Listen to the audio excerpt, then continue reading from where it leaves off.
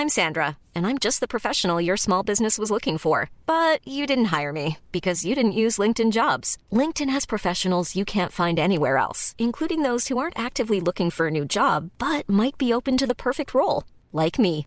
In a given month, over 70% of LinkedIn users don't visit other leading job sites. So if you're not looking on LinkedIn, you'll miss out on great candidates like Sandra. Start hiring professionals like a professional. Post your free job on linkedin.com/people today. Burrow is a furniture company known for timeless design and thoughtful construction and free shipping, and that extends to their outdoor collection.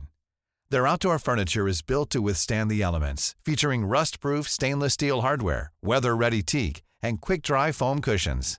For Memorial Day, get 15% off your Burrow purchase at burrow.com/ACAST and up to 25% off outdoor. That's up to 25% off outdoor furniture at burrow.com/ACAST. Hey, Dave. Yeah, Randy. Since we founded Bombas, we've always said our socks, underwear, and T-shirts are super soft. Any new ideas? Maybe sublimely soft. Or disgustingly cozy. Wait, what? I got it. Bombas. Absurdly comfortable essentials for yourself and for those facing homelessness. Because one purchased equals one donated. Wow, did we just write an ad? Yes. Bombas. Big comfort for everyone. Go to bombas.com/ACAST and use code ACAST for 20% off your first purchase.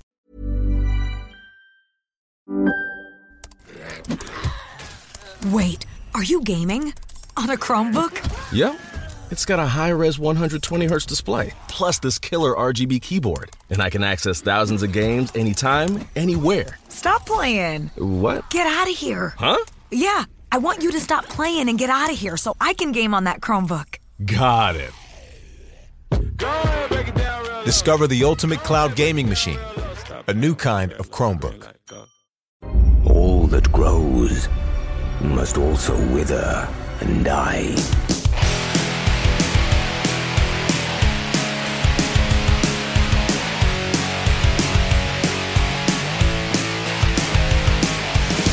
Hey, everybody. Welcome back to Core. We're going to talk about video games tonight with me, Scott Johnson, Bo Schwartz, and John Jagger, and we're glad you're all here with us. We're a day later than usual. Yeah, Robert. Do I still have that? I do. That reminds me. I saw that game, Sekiro, is on sale for like $25 or something on Steam. You going to grab that, Bo, and, dip your big toe into a little more Souls-likeness? So many games to play, dude. I'm like overwhelmed. I just don't have time for it. I'm in the same boat. In fact, things got weird this week game-wise for me. Got real weird. Actually, it looks like it got weird for all of us. Yeah, you're not alone, Scott. I think that's going to be the story of the week for all of us. Yeah, there's some strange stuff in here. We'll get to all of that and more. But first, these headlines. All right, so a few things going on. I want to get right into this one. Mass Effect Legendary Edition will be a free download, plus 30 other games, all part of Amazon Prime's Prime Day stuff in July. I was excited about that and also a little irritated because I already own that game. But there's other stuff, too, like Grid Legends, Need for Speed Heat, and some Star Wars movies. Or Star Wars games, not movies. They're not putting any movies in there.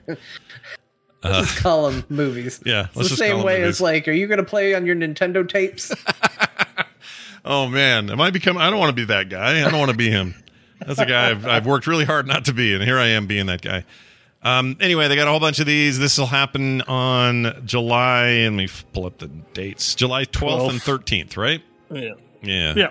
And let's read some of these. We got Need for Speed Heat, which I mentioned. Actually, a really good racing game, by the way, as far as Need for Speeds go. You have to take my word for it. And it's on Game Pass, so you don't have to even do this if you don't want to, if you already have Game Pass, but it's not bad. It could be free right now for you. Yeah, it could be free this very second. Also, classic Star Wars Jedi Knight, Jedi Academy, Jedi Knight 2, Outcast, and Star Wars Republic Commando. All three of those are some of my favorite Star Wars games. Right? They're good games. 1, 2, 3. Yeah, those are great. They're old. Phenomenal. Yeah, they're a little old. They don't, Republic Commando, I'm not sure looks... I have the remastered version, and it doesn't look that great. It looks okay. Yeah, that game, I feel like deserves a refresh. That was one of the most unique Star Wars games I'd ever played. Yeah, it was a really good cool first-person shooter with like a tactical element that was really well integrated into the game. But yeah, it's old. It's It is better. definitely old. I'm going to argue. I'll put this down in the argument pile that it's better than any prequel game ever made, and maybe better than any other Star Wars game of its era. So I think your Pod Racer fans might have an objection for you. Boo! That game sucks. Pod Racer. No, sucks. Episode 1 Racer was really good. Boo! It was legitimately weird. Yeah, that game was awesome. That was you did a good impression of the pod race of the actual I've racing. Phantom Menace like 18 times. I love that part. Yeah. So was Jedi Starfighter. Jedi Starfighter was very good. Yeah. The Star Wars game that was basically just Age of Empires with Star Wars ships in it. That was very good. But was that a prequel one or no? It had prequels. You could be Gungans. Like that's Gungans right. was literally But you could be everything in that. You could choose to be like later era Empire, and like it let you do everything, which is fine. That's good. I'm glad they did do that, but I don't know if I'd call it a prequel game. I'd just say it had prequel stuff in it. Like if you're talking games that were like right in that era, like that stuff was happening in the prequel era is happening in these games. Republic Commando and maybe Pod Racer. Episode 1 Pod Racer. Maybe. Yeah, I mean, I'd put And the Lego Republic Commando above Episode 1 Racer personally, but I do love Episode 1 Racer. I think that game is very good. And Bo makes a good point. The Lego games. Yeah, the Lego games are good. I'll give you that. Prequel era Lego games are all right. They might be of the older Star Wars Lego games, I think those are actually my favorite. They played better, is what I'm trying to say. I'm not saying their source material was very good. I'm just saying they played fine. There's more on this list. How about this here? 25 indie titles also in the run-up to those dates. Standouts include SNK's arcade classics Fatal Fury Special, Metal Slug 2, amazing game, Samurai Showdown 2, also very good, and a couple of King of Fighters games. Also the cult platformer Gianna Sisters, Twisted Dreams, and color-manipulated puzzle adventure Hue will be on there. Yeah, He's not just a Borg now. No, Hue is no longer. He's now a color manipulating puzzle adventure. When is Metal Slug Tactics coming out? This just reminded me. Yeah, that was supposed to be this year. Because I want that game still, even though I've heard nothing but an initial trailer for it. Well, let's see. Steam's listing says TBA. So if anything else here, Metal Slug Tactics. 2022 is still listed generally on all the places I'm looking, but still not announced. We're a little late in the year. We're not that late. We're mid-year. But if this isn't talked about soon, I worry that we won't see it till next year. Look, if World of Warcraft can somehow get its expansion out this year, they can get out Metal Slug Tactics. That's what I believe. Yeah. Oh, yeah, that happened. They're 31st or something? No, they're saying by the 31st. By the 31st of December. Yeah. You think Lake Erie Studio, published by Dotemu, has Diablo Immortal kind of money? I don't know. No, but I think they have access to a lot of assets that already exist. I think they can do it.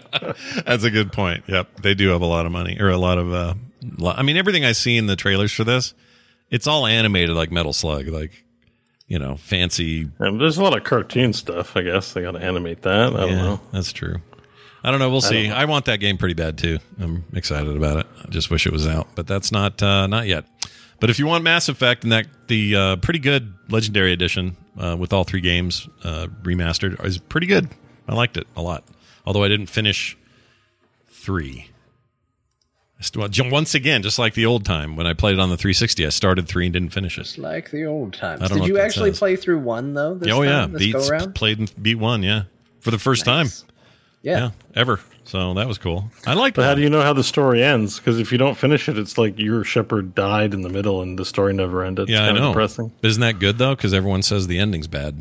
So is it better I have my own ending? ending's not bad. They fixed it. Did they? The ending's not bad. Yeah. Let's not get too deep into it. Expectations were high, and it actually wasn't that bad. Even in the originally. Agree with Bo. Bo's right. It's not that bad. Unless you do want to get into it, I'm sure we can. No, you're all good. We've had that. I'm just saying there's an exit sign. I see about 30 minutes over here. If you want to break it, if you want to break it at the hot dogs and cook some wieners, then let's do it. I'm just the sign before the hot dogs show up. Well, it's a good deal though. So if you have Prime, you should finish it. I should mention if you don't have Amazon Prime, you don't get any of these games. So That's an important point of this whole thing. If you have Amazon Prime, you're a regular subscriber to the service, for whatever reason you might be, then you get all these games for free. And I assume, some of these are, they're all digital codes, I hope, right? Let's see. Doesn't say. I shouldn't assume anything. These might be Steam codes. They might not be. I don't know. Is it the same place you get your free games when Twitch does it? Because it's the same company, right? Yeah, but the Twitch drops are time, right? It's Prime Gaming, whatever that is. So it's part of their not their streaming thing, but they have a whole Prime Gaming like effort going on over there. And when they do free stuff, it's always been like sign into Amazon and get some codes. But I don't think they're like, they might just be get a code or here's a code and then a link to download the thing, and then you got to put the code in. But they run independently of Steam or Epic or whatever. I can't remember. Yeah, I think they got their own thing. Oh, Amazon has a launcher? Really? Is that true? Ziggurat says. Oh, then you don't need another launcher, guys. Just forget we said anything. Games launcher. I got to see this. Look, just erase the past 15 minutes of the show. Just go back. Oh, it is the Games app. Let's see. Gross. Download and install the Amazon Games app. Oh, this is a Trojan horse. Yep, this is how they get you. They're paying for the game so they can get you to install their dumb launcher. Yep. And then they'll sell give the developers money. Don't download these. They'll sell you toilet paper and whatever else you need at Amazon.com. Unless you really already have Amazon. I think some people actually use and like Amazon. They do serve a lot of customers. Maybe that's fine.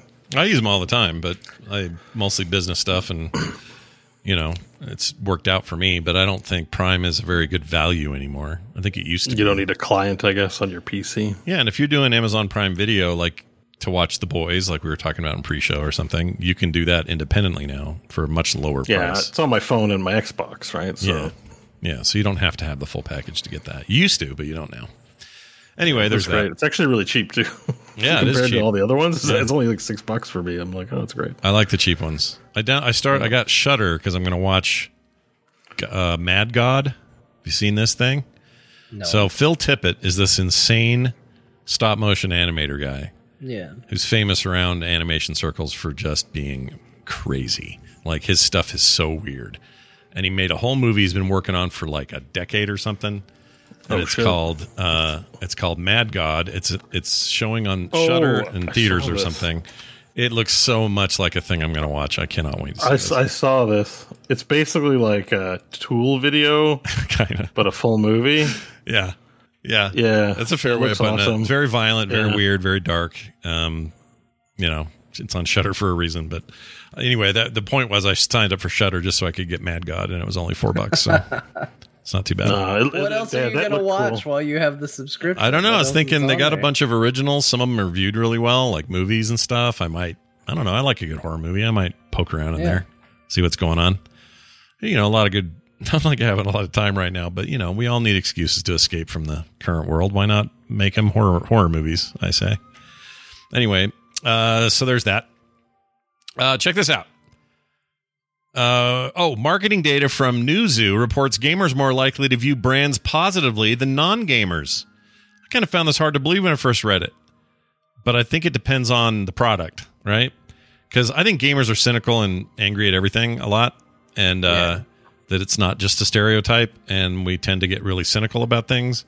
So to hear that this study perhaps reveals that we're a little more positive on brands, maybe it's because we work in brands, it's like, I need my NVIDIA video card. I need my Steam launcher. I need, you know what I mean? It's all brands for us. Yeah. And like, you're still going to meet people that don't like brands and would never say anything. Like, it's not like 30% of the time you're not a brand person and 75% you are. It's just out of a population for marketing purposes. How effective is brand marketing towards gamers? And it seems that it's a better market for branding than other markets. So here's an example. Expect more advertising. Yeah. That's what this tells me is we're about to get a lot more ads. That's kind of the deal. Because apparently, out of all of us, we're a lot more susceptible to looking at pawn brands favorably. Well, here's some of those. Players see Nike, Adidas, Puma, shoe brands, sports brands. 76% on both Adidas and Nike, and 67% on Puma. That's compared to 61%, 63%, and 52% for non-players. So it's not a giant jump, but 10, 12%, something like that. Let's see. Cars, automotive, BMW, 68% for gamers versus 53% for non-gamers. That's a weird one. Even Ford, 60 and 46. The biggest jump here, let's see, what's that one? Oh, Monster Energy drink. Gamers, 46% favorable. Non-gamers, 23%. Yeah, like there's definitely a bias there of like, well, I drink it because it's the drink of my people. Like, this is all well and good, but you know what I can't get past is that they decided to use the Back to the Future DeLorean as the icon for automotive. Oh yeah, why? Why'd they do that? I don't know. Because they're nerds. Back to the Future? Yeah, if you look at that chart, it's got the little things on the back. Yeah, look at the chart. Because it's nerdy, I guess. Gamers will know the DeLorean, but Grandma, whoever, Grandma Pearl doesn't know. It's specific. I guess it's just thematically on board. Who knows? This is definitely stock art from iStock Photo or something. Like sure. That, so. What is Grandma? Yeah. Grandma who? Who is this? Grandma Pearl. Just an old lady. Pearl. Okay. A non-gamer. The grandma for Pearl Jam. Oh, gotcha. Pearl Jam. Sure. Grandma The Pearl Jam grandma. Yeah. She's famous for being Pearl Jam's grandma. I noticed here too, the drinking on the other end, you got Budweiser. Some Mountain Dew is what you'd expect, but then Budweiser is only 3% difference. And the other people like beer doesn't matter if they're a gamer or not. Yeah, and only 1% on whatever that beverage brand at the end is. I can't tell. That cursive's hard to read. Yeah, can you guys tell what that says? Don't recognize the brand either. Ballard. Budweiser. No, there's Budweiser and Ballantine, whatever Ballantine is. I'm assuming it's a beer. Red Bull, 52 and 28. Jeez. Coke's a little closer, 66 and 50. That's pretty good. Well, I mean, Coke pretty much is... Coke feels like a weird exception as a brand. It doesn't even matter what they do. Sometimes it feels like they're like, what do you want to put for our ads? I don't know, polar bears just chilling. Interesting. Everyone's like, Coke is so classic. They put classic in the name and everybody just believed it. The interesting thing is the sports brand for gamers. That's wild to me because, gamers, again, with sports. Yeah. I'm in my grandma's basement. I live at home. I'm a gamer. It's like we seem to really dig sports brands quite a lot. Funny enough, none of those three brands are ones I would buy. I'm more of a Reebok guy, so I don't know why those are. Yeah, but the story they're trying to tell here is not that these are the best brands, right? It's that, It's that generally speaking, people in whatever they define as the gamer community, which I imagine it's through viewership. I don't know if it's just self-identified, but based on their behaviors, that they're more likely to be favorable towards brands. So, that helps the marketing, because this is from an insider. This is from gamingindustry.biz, I believe. Yeah, gamesindustry.biz. So this is market information that's telling, it's reporting on tendencies within the gamer market. So I just think the story is expect to see definitely more advertisements because this we don't have all the data. We've got the free data, but a lot of these brands hire these kinds of marketing firms to get them, as reliable as possible numbers so they can make their marketing strategies happen. And the story it's not telling is gamers hate brands. Yeah. Go away, advertisements. It's saying, no, come in. You'll make lots of money if you keep spamming us with your logos and your wonderful deals and propaganda. And so, yeah. Well, a lot of these companies, too, are the companies, especially where you see a larger margin between players versus non-players, which is... You see a lot of these brands leaning into it. Nike will do or Adidas will do, here's Sonic the Hedgehog shoes, and all of a sudden they've got something targeted at the gaming audience. Same with beverages. I've never once seen a Budweiser ad be like, what's great after a match of Fortnite? Budweiser. It just doesn't happen. But meanwhile, you got Red Bull that's like, you want to get the edge on other people? Just stay up all night or be a loser. Some of them really lean into it. Some of them don't. And I think that also is reflected in this because I think there's a very clear divide there. Yeah. And by the way, we drink Coke and Mountain Dew. One of us at least is showing off a can of that every episode. Oh yeah. If you're a YouTube watcher, you're getting product placement for nothing. Yeah, I've just polished off a Coke Zero over here. Yeah. That actually brings me, that's actually a question I've wondered for a while, Bo. It's a Canadian question, so to do that I have to push this. Canada! Can you tell me if Pepsi, so in the Pepsi and Coke wars, down here in the States, Coke's usually the winner. In Canada, is it different? Because every time I talk to a Canadian, it feels like when I talk to your friends, they're all like, no, it's all about the Pepsi up here. Is that true? Yeah, I mean, like, there's a stereotype, too, where, like, a Francophone lunch is, like, a French person's lunch is a Pepsi and a Joe Louis. So Joe Louis is like a one of those cakes you get, like a Twinkie or something like that. Used to joke about that, but Pepsi, definitely, I grew up in Quebec. Pepsi is definitely the drink of choice in the province of Quebec. And I know a lot of Pepsi heads, so yeah, I think it does lean Pepsi up here. But do you ever go to a restaurant or a drive up? I swap between both. I don't care. Has anyone at a place ever said, "Is Coke okay?" It's all urea to me. Yeah, it's all. I was going to say it's all P to you anyway. Yeah, based on previous episodes. But have you ever been like at a drive up and they say, "What would you like to drink?" You say, "I'll have a Coke," and they say, you'll say, "I have a Pepsi," and they'll say, "Is Coke okay?" Does that ever happen? Yeah, it does happen because there's some brands that don't. I don't like maybe like KFC or something because they don't have it. Yeah. They only have a deal with one. Yeah, and it doesn't cross between borders because sometimes it just has to do with agreements with KFC Canada or something like that, right? So it's a different corporate entity. Yeah. Even though it's the same brand. Yeah. So there can be exclusivity up here that doesn't exist down there. Sure. But it's I drink both. I don't favor one over the other, to be honest. You're a non-discrimination example. Especially with zero sugar. Yeah. Not that I'm sure, I don't know. They do taste a little different, but they do a little bit. The zeros are better I'm not than ever. picky like that. Yeah. Yeah. The zeros have gotten better and better. It's all P anyway, so it's fine. Don't worry. Yeah. All right. I like my Pepsi P more than my Coke P. Your Pepsi P. Yeah. I like that. Yeah. So you like your pet's pee. Ew. I like my pet's pee. Oh, by the way, so this is a little side note. We got a couch from a neighbor who were getting a new couch, and they're like, "Hey, do you guys want our old couch?" And we said, "Well, it is bigger and it would fit in our basement real well, and it's good for how we're set up down there. That'd actually be really nice. How much do you need for it?" And they said, "We'll give it to you. You can just have it." I'm like, "Really?" And they go, "Yeah." And I'm like, "Well, that's not even that old. It's like 2-3 years." "Yeah, it's fine though. We're good. You guys want it? Sure." What did they give you? Couch. So we got this couch. Whoa. Yeah, I know. They bring the couch over. Very nice of them to help move it and all that. Big old sectional. Wow. Take it downstairs, plunk it all down. I'm playing on my Xbox the other night, and I go, "What is that smell?"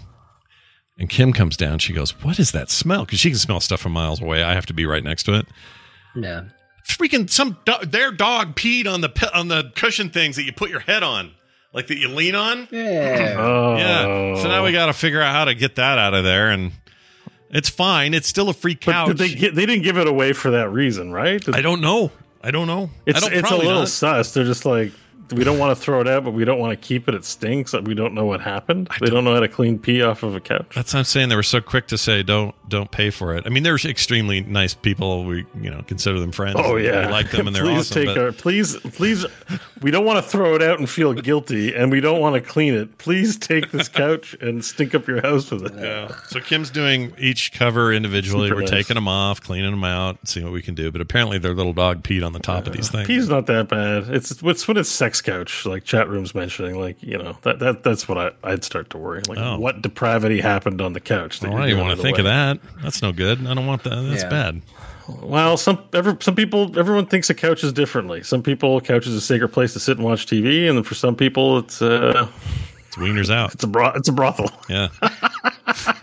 Wow. We're going straight to some services. Speaking on behalf of what a friend told me. Sure. Yeah, someone in the brothel industry. Yeah, no personal experience. I understand that maybe people have sex on couches, but not whole brothals where they. That's what I've heard. I've heard that this happens. I've heard of one. Mostly it's waiting for pizza in the kitchen is what I've heard. That's how that. That's another place. Mm-hmm. That's another place. Nothing to sell to your friends in there, though. No. You know, that's just. Yeah, by the way, make a note. So when John offers you his couch, you say no. I haven't said anything about the couch. In 10 years, and you're like, Scott, I'm moving. I'll drive down and drop off this couch for you. Oh, yeah. You'll drive the 12 hours. As anybody knows, the couch is a safe zone for me. You don't know what side of the argument I land on. That's true. That's true. Now, if I tried to sell you my kitchen, you might want to ask if we cleaned. We did. I just don't want you to drive 12 hours to bring me a couch. That's all. Yeah. Don't do that. That'd be a long drive. Yeah, you're a ways away from me. Okay. Let's talk about Epic and them launching some tools for Steam and Epic crossplay. It's an interesting thing. Here's what Simon Aliaze I'm sure that's wrong. He's the director of online services. I think he's up there in Canada. He's probably in Quebec. He says, see this name. What was his name? Simon Aliaze. A-L-A. Oh, yeah. I don't even know if that's French. Aliaze. Aliaze? Sure. A-E is so Alice. Oh, okay. Well, there Alice, actually, I think. He says, crossplay gives all friends the opportunity to come together and create fond memories across interactive experiences. All right. Anyway, they made some tools and they. All right, thanks, Simon. The tool itself, I think this is just for devs to use so that their games, when on either platform, will be operable with each other. And no, I got some experience with this. Oh, well, tell me more. Because TMNT Shredder's Revenge, which we'll talk about later, uses this crossplay. Oh, so I had a really frustrating time trying to get my Xbox, including John, Xbox friends, because everyone has it on Game Pass. I bought it on Steam. Yeah. So apparently there's crossplay, but you got to link your Steam account with your Epic account. Yeah. And then your Epic account with your Xbox account. So I linked it all up. It still didn't work. I couldn't see my Xbox friends, but I could see people on the Epic store. That, no problem. Couldn't see any Steam friends. Or no, I could find Steam friends. But anyways, long story short, well, we'll get to what happened with that later. But it didn't really work out. Yeah. So it sucked right now. But maybe this was, because that's why I was like, oh, this is kind of interesting news. That would make sense. Shredder's Revenge got launched, and now they're going to have crossplay for friends lists on there. So now I can launch a Steam game and I can access my Epic's friends list from the overlay. Right. If it supports the which functionality. Makes sense as long as Steam is playing, friendly with it and not, I don't know. Like, how much does Steam have to do anything? Or they just kind of go, okay, cool. Yeah. I think it's like authentication between the two platforms. Like it's cooperation. Okay. It works between Epic and Steam. All right.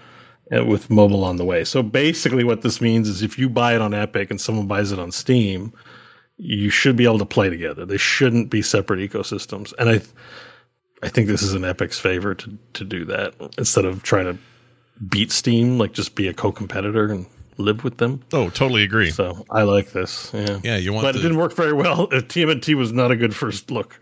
Well, that's more of maybe a Game Pass problem, but we'll get to all that when, coming up here. All right, what else? So that's a thing. That's a thing happening now, and devs are starting to use it.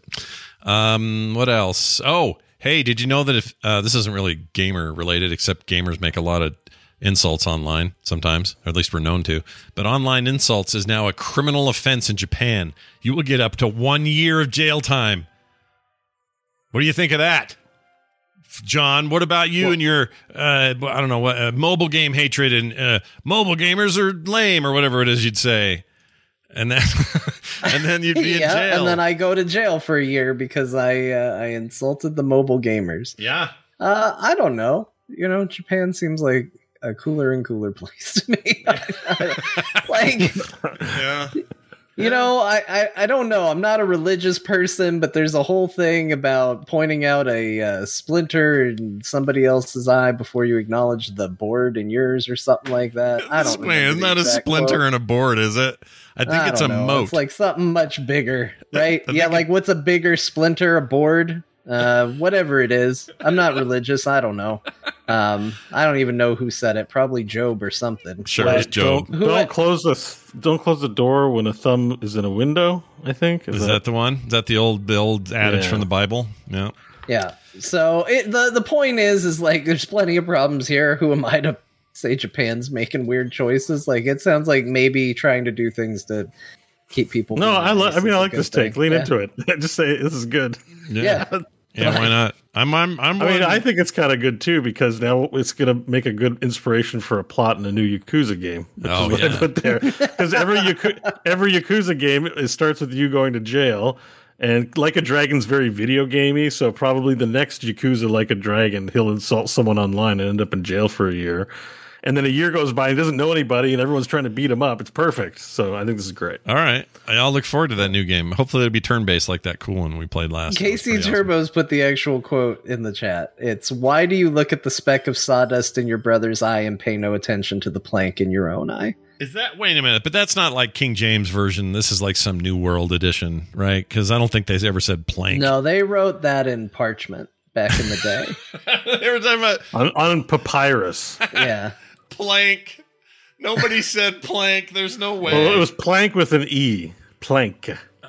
Like with an E, because they put extra E's on things in the thou days. Yeah. Yeah. And then thou wouldst have a plank E in your eye, thine eyes. Oh, you want to piss off the original translation was actually 2x4, but people, okay. Yeah. 4x2. You know what? If you really want to piss off a Bible thumper, remind them that stuff was all written like decades after Jesus left. Yeah. It pisses them and everyone off. was high on mushrooms apparently when they wrote it. Really? Is that true? Yeah, there's some like archaeological stuff that's looking into the fact that the mystical men who would go away would go into caves, where special mushrooms were eat them and have visions and then write the Bible. Nice. It's not. I don't think it's confirmed or proven, but like when you think about it, you're like, I can see humans doing that, right? What's in this cave? Oh, you can't come in here unless, only the special people can come in here. And they're like, whoa, we saw people. We saw God. Yeah. Let's write this shit down. It seems important. Yeah. It's like and you're like, that. Yeah, because I think they're seeing that there's ergot in some of the old artifacts if you sort of do that. What do they call it? Carbon dating? Carbon dating. All right, Scott, seeing as we're doing Bible study, here's the King James Version translation per chat, in case we get this wrong. Okay. Thou hypocrite, first cast out the beam out of thine own eye, and then shalt thou see clearly to cast out the mote out of thy brother's There it is, the mote. Yeah. Yeah, that's so. I guess what I'm struggling with is I didn't realize a modern take on what a mote is would be a plank. No, mote would be the speck. Beam would be the plank. Beam is the plank? Yeah. Yeah, but who was sitting around in a modern context going, oh, I sure hate the term beam. I'm going to put the word plank in there. Okay, go for it. Why not? That's weird, isn't it? No. I think it's weird. Okay, give me another word for beam. Okay. Beam. Plank. Just kidding. Yes, that's the point. You immediately with the plank. You know what? I really can't think of another beam. If you're talking about like a support beam or something, or if you mean a beam of light, like I don't know. No, I don't mean a beam of light. I mean like a plank. Chat room says like clitoris. What? What? You know what Shatner would say? Oh Jesus! I mean, this whole thing has gone to. Yeah, they're thirsty today. What's the internet say now when someone's horny? What's it? They're thirsty, right? No, it's something else that they say. They won't sit down or something like that. Oh, or they're way down. This, yeah, they're way down. Chat's way down, way down. Like when you're so down. Oh, like DTF down. Yeah. Oh. Okay. Yeah, like DTF, like way down bad. That's it. Down bad. Thank you, chat room. Down bad. Nowadays, you say down bad. If your eyeballs are ready to pop out of your head, you're so randy. They say you're down bad. You're Chat's down bad. bad. You mentioned you just say the word sperm, and they're all they're all writing fan fictions right now. But why is it down bad? There are a bunch of randy boys and girls in there today. But what's the down part? I don't get the down bad. Why is it bad and why is it down? It's just I don't know. You know what? Like when you're down. DTF. Like I think the etymology of down bad comes from DTF. Like you're down, but bad. But you right? got like okay. it's escalation. You're down bad. Yeah. Like, you're not just DTF. You're DB. Yeah, you're really extra down. Yeah. Okay. I don't know. it's I'm too old to understand it, so I'm just gonna stick with thirsty because that's where the lingo still resonated. I thought it was still here. I thought that was still the thing. So I no, feel we can't behind. say that anymore because the kids are like, oh man, there's a bunch of old guys on the internet saying it. We got to come up with something better. Yeah, but then we'll all say down bad, and then they got to move on. No, we're not going to say down bad. I guess by then they'll have new kids to take the Some reins. of us won't. Bo will. Bo's on the pulse. You are, Bo. I'm a man child. Yeah, I'm going into aging, kicking and screaming. I'm like, hello, my fellow kids. I'm 18. They're like, get out of here, you pedophile.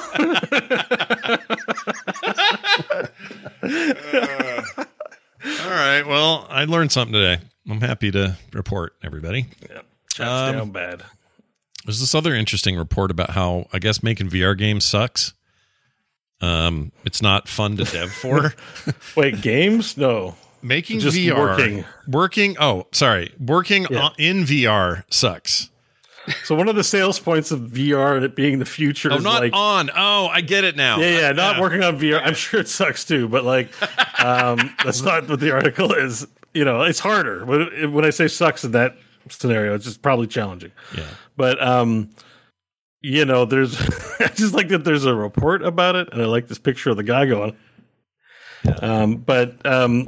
There's a lot of desktop applications you can use in VR, right? Have you used any of these? When I have a little bit. You're like, yeah. I can't You're stand like, oh, sweet! I can work in VR. I can move my screens around. I can do things.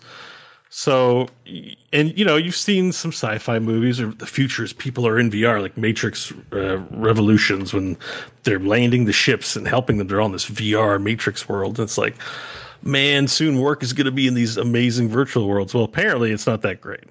It's stressful. I agree. The one I always think of is in Jurassic Park during their little like tour where they see how dinosaurs were made. You got the guy that's got like the COVID spit shield on his face, and that's supposed to be a VR headset, and then he's got like two just big gloves on his hands, and he's just going. And they talk about it being in VR, and that's what he's doing, and there's nothing VR about what he's doing. It's great. Somebody cap that GIF. Yeah, if you're doing this, please. Give John fondling a nice fondling. I'll just end the sentence. Yeah, just put John fondling. Yes. There you go. Done. Somebody send me, if you clip it, you can just send it to me and I'll GIF it. That's fine. I'd love to. I do it all the time when these guys make funny faces. All right. So here's a little look at what they did. Those left worked 8 hours a day. This is later in the process. 45 minutes to recuperate and inhale lunch. Otherwise, they were in the headset. Each of them scored their VR working experience against working in a physical environment. It turns out many felt their task load was increased on average by 35%, even though it wasn't. Frustration also shot up 42%. The negative effects stat was up 11%, and anxiety went up 19% with these people. So it's more than just this is uncomfortable to have on my head, or it's weighing me down, or it's pinching my nose, or those kinds of discomforts. There's something about our acclimation to the space. Nobody wants to be immersed in work. Yeah, like, immersed. Work is a negotiation between what can I get away with and what do I have to do. And people that are successful at work are extremely good at doing what they need to do while maximizing the what can I get away with that's not work related. Like, where you find bad employees are people who try to do too much of the what can I get away with, and it intrudes upon getting your work done. It's a theory. Or too much work and they get disgruntled. Right. It works the other way too. Yeah. When I worked in an office, I guess I kind of sort of do still, but back when I was in the office, I used to say, look, it doesn't matter how much work you have in a given day. For some reason, if you were given A, B, and C one day, that's going to take you the full 8 hours. And if you're given A and B the next day, somehow that's going to still take 8 hours, even though you've got one less thing to do. You can really only overburden people. Like, people will take less and spread it out more, and they'll be happier with it. Yeah. All you can really do to an employee is give them too much. And I feel like if you put a headset on someone's head, you're removing their ability to easily take little kind of micro steps away from what they're working on and distract themselves and think about other things. You're just putting them in an immersive work environment, and I bet people find that more stressful. But John, that's time theft. Yeah, and everybody does it. If you have, if you are 60 minutes of work and you work 59 of those minutes, that 1 minute you stole from the company, you should go to jail, let alone be fired. That's right. You stole that time. That's horseshit. Corporate will tell you for sure, and it's a lie and it's a fallacy of our. I actually have a full-time job where I manage people, and I hope they don't listen to any of this. So you just if you're listening and you work for me, you should be working if it's not break, okay? Yeah, and if not, keep going. You're very bad. Got time to lean, you got time to clean. That's right. I hate that freaking work, man. No wonder things are just going rough. As soon as everybody got to go home and realize what it's like not to have some asshole leaning over your shoulder every 10 seconds, like... Yeah, everyone was like, oh, turns out this is all a facade and life's generally better this way. Yeah. Like, who knew? Who knew that we were taking advantage of a underpaid, overworked workforce? There's a bit of that going around still. I don't think that's ever leaving us. Just be lucky you have a job instead of being privileged, underpaid, and underworked. Yeah. I'm just playing the role of the bad guy. No, we know. Go farther if you want. No. I can be a pretty good bad guy. I know all the lines to this role. Yeah. Sadly, me too. Yeah. Yeah. Well, it is what it is. But we're not going to be doing this in VR very soon, and it sounds like studies like this will probably keep us out of there. So it's fine with me. Yeah, I don't want to work in VR either. And you know what I want? I want glasses that don't weigh anything, that are barely there, that once in a while could have a little HUD pop up that goes so-and-so in the office down south really needs to talk to you about it, whatever. Like, some of those things are fine, but if you're just going to put me in virtual space the whole day, I don't think I could do that. Yeah, so not on the Quest 2. You had an appointment with the bathroom. Yeah. So-and-so in the office down south needs you. Yeah. Yep. Yeah, get in there. Time to go do my constitutional. You're constitutional. I love that phrase. I want to use that more, and I always forget. Like, someone says, Scott, where are you going? I need to go do my constitutional. I don't ever say that. I want to, though. I want to say it more. Yeah. You know what I always want to say? An old-timey phrase I always want to say? I want to use the term water closet, but I want to say it like an old man and call it a warder closet. Going to the warder closet. Why warder? Who says? Because I don't know. A lot of old people I know add R's to WA words. Warsher. You got a warsh. Yeah, that's your region for sure. Get a glass of water. Yeah, you know, some water. They just call them shitters up here. Yeah, that's fantastic. All right, I'm going to shitter. Well, I watch. I like shitter. I'm a pretty good fan of shitter. I think that works pretty well. Well, anyway, if you want to read more about this, it was up on PC Gamer, and it sounds like an interesting. I like data like this, so. If you want to see the source of it, you can go check that out. What else? I don't know if you guys saw this. In September, they're going to show us what the new Assassin's Creed is. Do any of us care what that is? Do we care? I feel like I used to care. It's time for them to reinvent the formula again. Like, there's been enough. Maybe they will. I was so excited for Valhalla, and I started playing it and just realized, nope. It's still too much. And that's after, because I mostly skipped Origins because I didn't really care about the desert setting of that one. Yeah. So I just played Odyssey. Yeah, and then I went to Valhalla and I was still like, too much. It is too much. Those games are too much. You're right. I think the reason I enjoyed that other thing that isn't this, but it's their other game where it's Greek. Immortal Phoenix Rising. Phoenix Rising. It's an awesome game.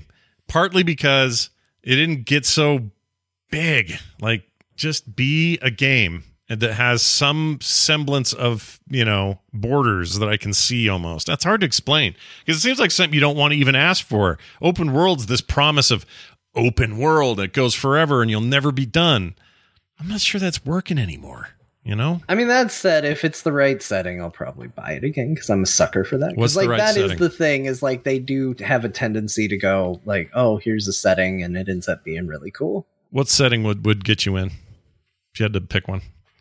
I was actually thinking about this the other day. You're a slave in Southern America during go full Django Unchained. I'm like, they kind of did that though, didn't they? On No, they touched on it with 3 because it was in America, but then there was a PSP game that I thought set it in Canada. We had slavery here too, man. Just to flavor it up a bit, give it something different. Yeah, slavery era Canada. Have a French Canadian in there fighting the Esti d'Anglais, and then you have your slavery, and just make it as uncomfortable as shit. You got Didn't you get rid of? You guys got rid of slaves before most in North America, though. You guys were early, I think. We were earlier for sure. Yeah, we don't, and you don't have the hang-ups we do. But we have African Canadians, like you have African Americans who were brought here as slaves and have been here the whole time too. Sure.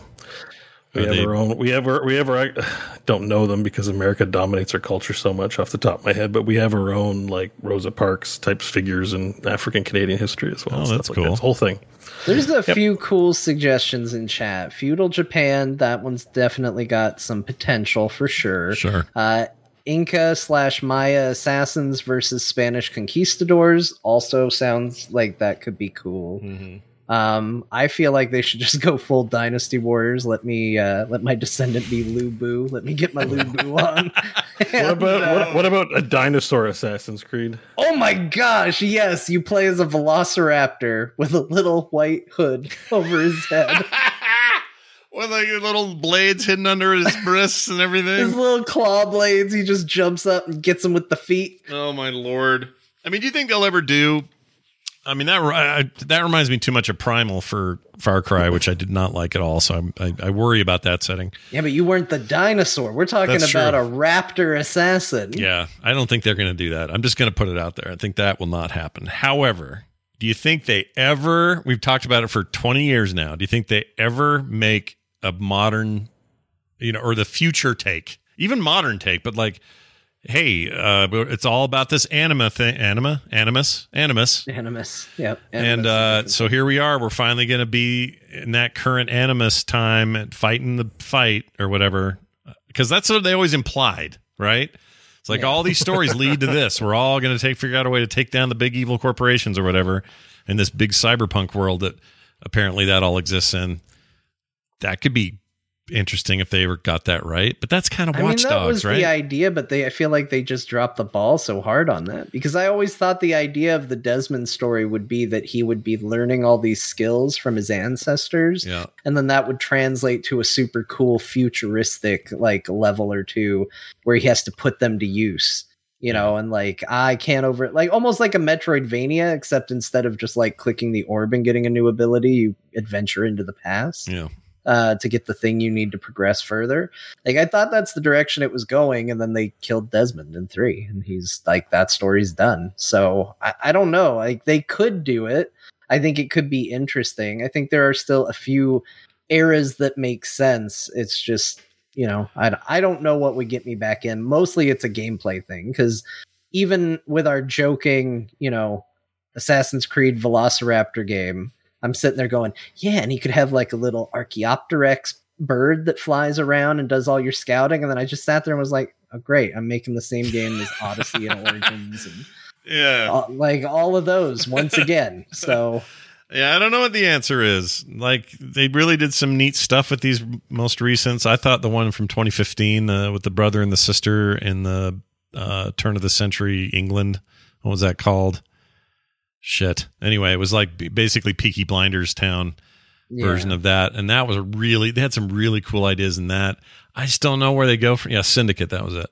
Oh, chat room has my answer. If they put Cassandra back in the game again, I'd play. I don't care what era. You can put her wherever. I'd play that game again. She's awesome. My favorite protagonist. She's pretty great.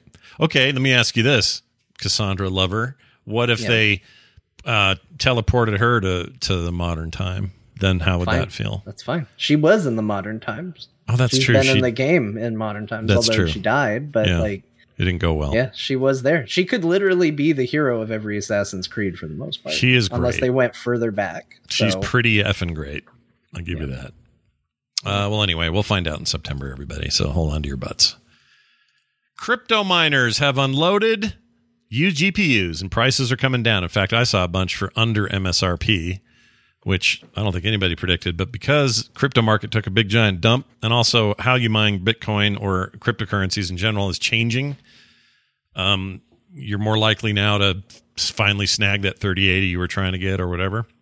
I think it might be a little too late because we're right around the corner probably from 4080s or whatever the hell the next thing is going to be. I think fall we're going to hear about the 4080s. Yeah, I think. I usually hear every year there's an update. So feels a little. I wonder how much of an upgrade 40. Because even I'm like, do I buy a new graphics card? Because I got my sweet computer, got 12th gen CPU, still cutting edge. Yeah. Do I get a new one?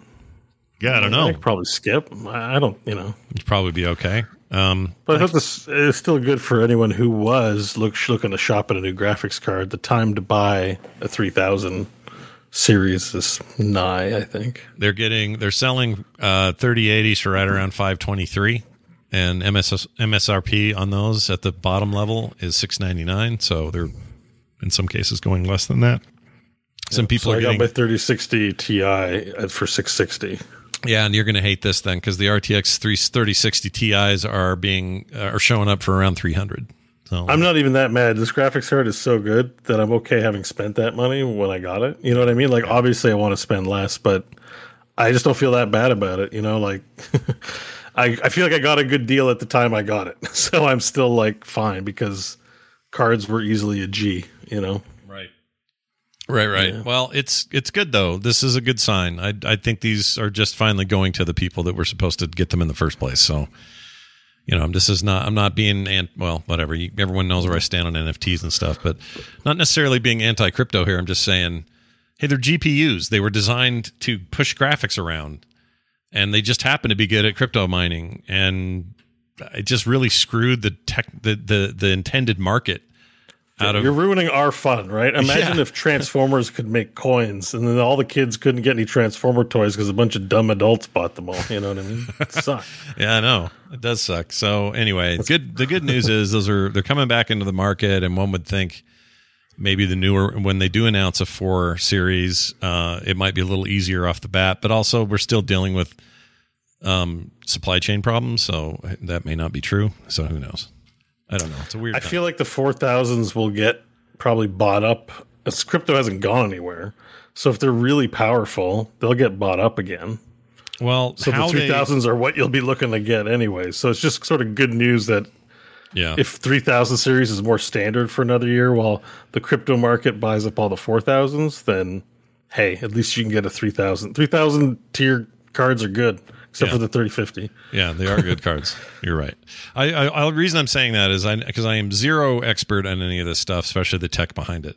But I've heard from people who know a lot of stuff who have said this isn't happening just because the market took a crash, because things are going to grow and crash and go and crash. He says what really is causing this is how we're mining is changing, and it doesn't necessarily require these cards anymore. So that's good. It is good. So then that might mean the 4000s. Also, just by the way, the 3050 Ti is also shit. Just do your research before you buy these cards. Lots of YouTube videos. Why is it shit? Like, what's bad about it? Is it just they're underperformant essentially for what you're paying for, like to a degree that's disappointing. Like if you're looking for like at least 60 frames on a 1080p with like reasonable graphics, you're not getting it. You're getting performance hits. Gotcha. Okay. The low tier is not worth it. The reason they made the Ti version of 3050 was to address supply chain demands, but they made a shit card apparently. Like it's one of the worst cards of the bunch. Wow. So don't go budget on the 3000 tier. I did not know that. That's news. Don't go 3060 or higher. I got a 3070 Ti is what I ended up getting not too long ago. Pretty happy with it? Good. Is that a good card? Yeah. It's a good card. That's a really good card. Mine's really a 30. I'm still paying. You don't need the 3080 to have a great time. Yeah. I have the 3080. But you don't need a 3080 or the high ends to have a good time. 3060, 3070. Sure. I have a 3080 and I got it early because of my stuff with Doghouse, and I've been nothing but happy. I've yet to have anything where it's slow or has a problem. 3080? Yeah. I've had that for a year a year, I guess. Whenever the last ones came out, that's how long I've had it. That's still a good card. It's a great card. I'm in no rut. Like if they announce 4080s this year or whatever the hell the number is going to be, I'm probably not in the market because it'd have to be something really special about it to be like, oh, make the jump. Because I'm like, where does Where does it go from here? Yeah. Yeah, it feels too soon. I mean, part of that is because I've only just been able to manage to get the, a new one now.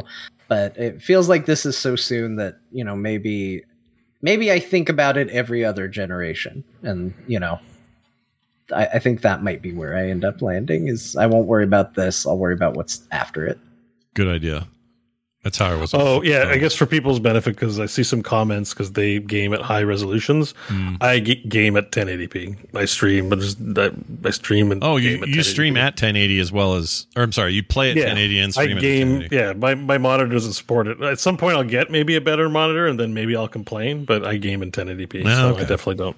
Because then I can crank up ray tracing and all this stuff. Like, if you crank up all the bells and whistles and have high res, you don't get the bells and whistles. So. That's true. I'm not even running at 4K. I run at 1440p, which is way plenty for me. And then I scale down to 1080 for streams, but I haven't had any problems at 1440 at all.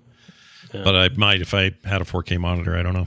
The only reason I would want to get the 4000, or a better card, would be for modded VR games. I'm really enjoying Cyberpunk in VR. Yeah.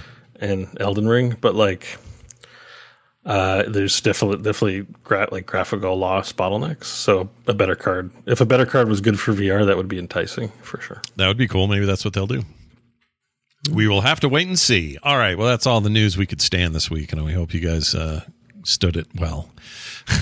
We're now going to throw it over to John, who's going to give us a couple of Dear Marthas. Now, it's funny, John, that you're reading Next Generation issue 51. Because I think there's nothing funny about it. I picked this because you on Twitter the other day put up a picture of this exact magazine, and I thought, man, if Scott's going to show it, this is the one we're going to do. Is it? It's this one right here, 51. Yep, that's the one. Yep. Sega turns it on. So I've been going through all my old magazines, and I kept all my Next Gens because I just love these things. There's spoilers in there, Scott. There's spoilers for the Dear Martha section. Oh my gosh, I'm not even going to look in there. But this is the whole Dreamcast countdown issue, and they review a couple early Dreamcast games, and there was this big lead up to Dreamcast. And anyway, that's where this is coming from today. Our Dear Martha is coming out of this magazine. So without further ado, John, let's take this away. It's a Dear. Oh, is there a Spicy Martha on the other end, or just a? Let's see. Let's do 2 reviews, and we'll do a Martha response at the very end. All right, here we go. My dearest Martha, will you please stop putting Lara on the cover of your magazine? It has been happening too often lately. You game magazine editors really need to get a life. Tomb Raider 1, 2, and 3 are pretty bad games. The control is horrible compared to other 3D games, Mario 64, Crash, Zelda, etc. If the main character weren't a chick, you probably wouldn't even care about these games. All I'm saying is that if you really need to put a girl on the cover, put someone more deserving. Cammy, Claire Redfield, Sarah Bryant, Aeris, Tifa, someone from Final Fantasy VIII, or any Square game. Whoever the hell they are. Please put a stop to Lara. She looks like a monkey anyway.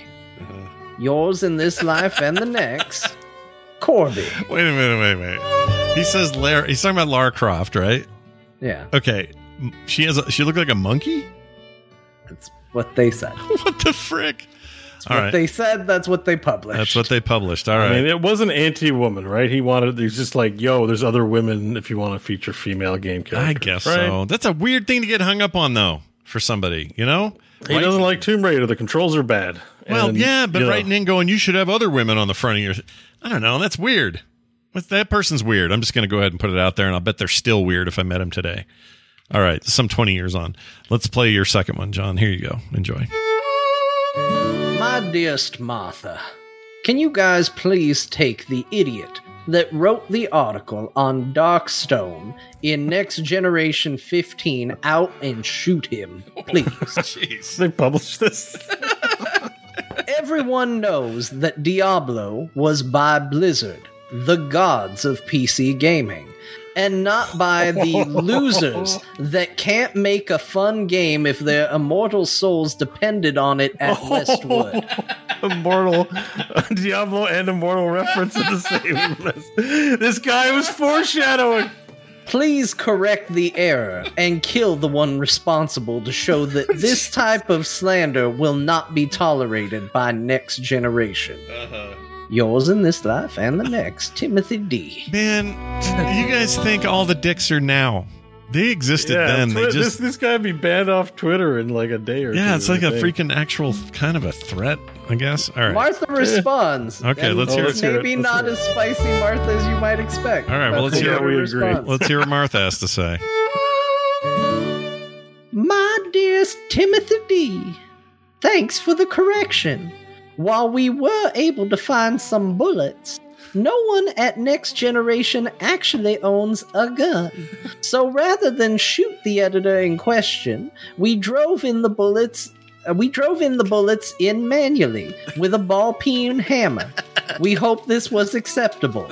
Yours forever, Martha. That's pretty good. Pretty good answer. I tried to find the letter, but I couldn't find it. Instead, I found a review for Heretic. The letter 2. Section's near the back. Oh, it's very yellow, and there's a picture of Lara Croft. Diablo, the gods of gaming and their immortal reputation. They have a review in here. I wonder if that guy's around right now, and he's like crying into his pile of Next Generation gaming magazines, going like, "How the mighty have fallen!" No kidding, man. There's a page whole 106, Scott. As okay, a matter of 106. fact, I can even tell you that. Hold on, let me see if I can find it. Just for fun. Okay, here it is. Oh yeah, here it is. All this yellow stuff in the back. Yep. Oh man, I gotta read this. There's a whole thing on Tribes, Star Siege Tribes. There's a whole strategy guide on Tribes. That's pretty cool. Tribes was great. Yeah, I remember when you couldn't get your information from YouTube and a million other places, and thus the magazine was this holy place of information that you couldn't get anywhere else. Yeah. Screenshots of Doom 3. Oh my God. These were great too because they had this amazing cover material. The pages felt like they were fancier than most magazines. Yeah, they took the time. They knew it was special if you were reading it because they had the exclusive images. And They also have like this magazine is one of those that like definitely was like, we have an image, it's not necessarily a professional one, so you get a little more snark in their content. So for example, I'm looking at their Star Wars Rogue Squadron review and it starts off this way. Let's get this out of the way first. There's also a PC version of this game, and frankly, it's awful. Like okay. You know, it might not be for everyone. Like that's definitely, you know, a version of writing. But yeah, they had a little more edge to what they were doing, it feels like. Yeah. Magazines were the Twitter of the paper world. Kind of.